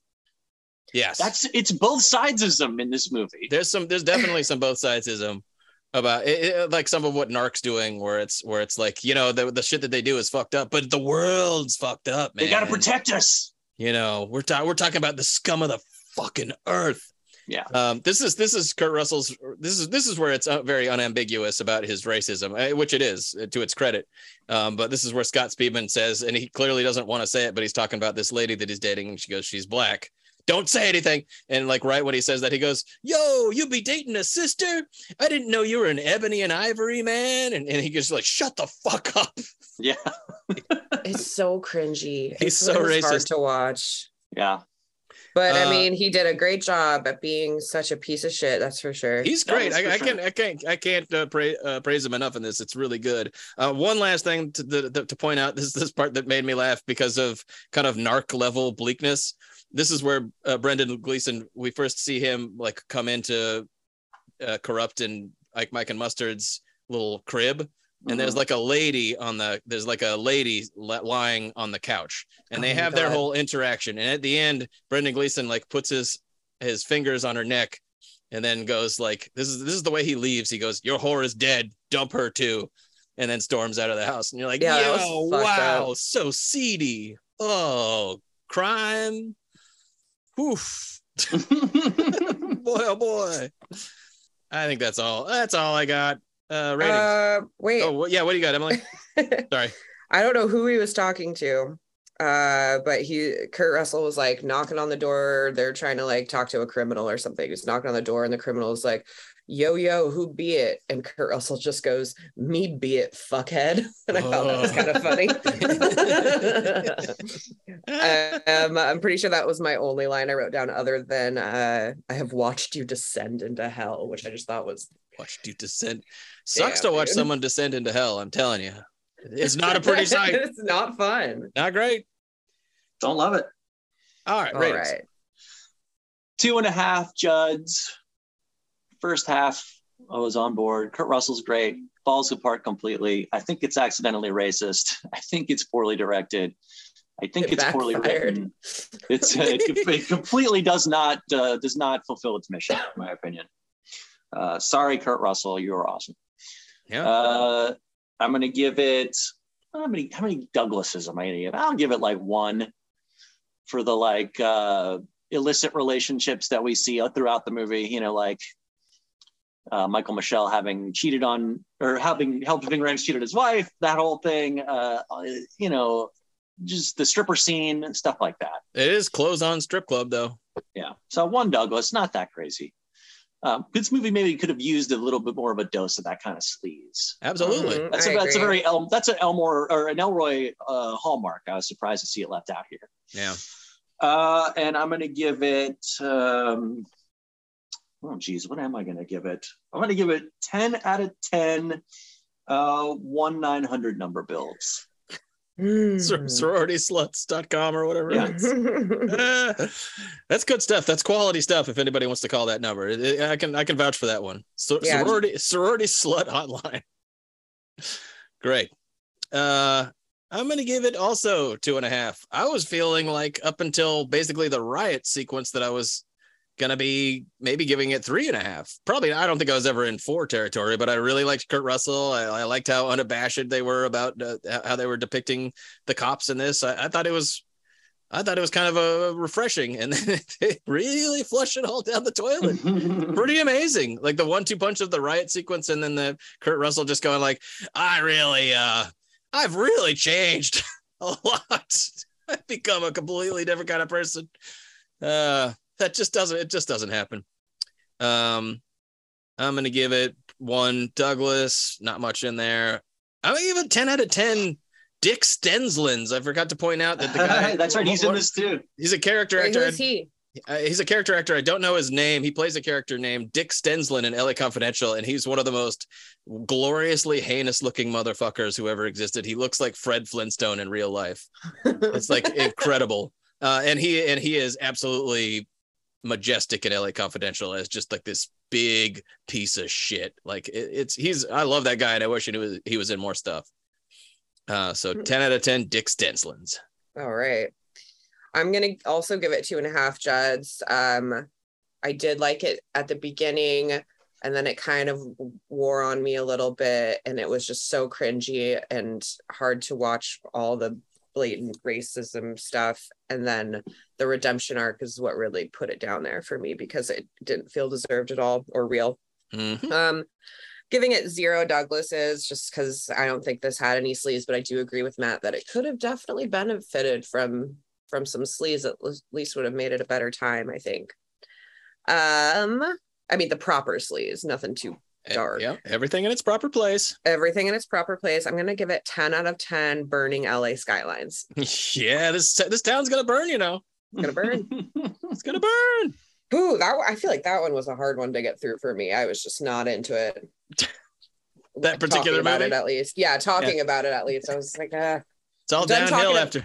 I know. I'm done talking about cops right now. I'm over it. Well, what are we going to talk about next time? Does anybody remember? Next time we have 3 courtroom films. Oh, wow. We have Public Service. The Lincoln Lawyer. Oh, wow. With Maddie McSee. All right. We've got The Runaway Jury. And we've got Peter Hyams joint with our patron saint, Mikey Douglas. Oh, Beyond yeah. a Reasonable Doubt. Oh, my Are God. These aren't going to be Douglas-y at all, though. Probably even with not. a Douglas. Maybe we'll be surprised. I have never seen The Lincoln Lawyer, so maybe he's fucking all the time in that movie. I don't know. have seen all They're 3 just of these naked in the movies, but courtroom. not since they came out. Oh. And we're going to call it Odor in the Court. Yeah. Goddamn right, we're calling it Odor in the Court. We have That's to. Comedy. We simply must. Yeah. And hopefully we'll be back together in the studio at that time. Yes, hopefully. I'm sure we will be. So thanks for listening, everybody. Follow us on Patreon. We're cranking out all kinds of great stuff on the Patreon. Following Kevin's adventures along over there. What have we done recently? We did Francis Ford Coppola's Bram Stoker's Dracula on there. Fun. That was the most recent one. That was a fun one. Got some fun stuff coming up there. We're gonna talk about Woo pretty soon. John Woo. Very exciting. And follow us on Twitter, I guess. Instagram. Rate us on iTunes, 5 stars only, please. 5 stars only, please. Pay us plenty of compliments. Yeah. Pay us compliments. Mail us stuff at Scarecrow. What's that address again? 5030. Oh, go ahead. 5030 Roosevelt Way, Northeast Seattle, Washington, 98105. Yes, we love getting mail. And we love you for listening to our podcast. Yes. Till next time. ACOF is ACOF. All cops are weird. All cops are weird. Killing us. Bye. Bye. streets is on pure fire. Get folded like envelopes. I suffocate hope, equipped with shells, boxed with 4 scopes. One incident reshaped the globe. A morning I become daylight.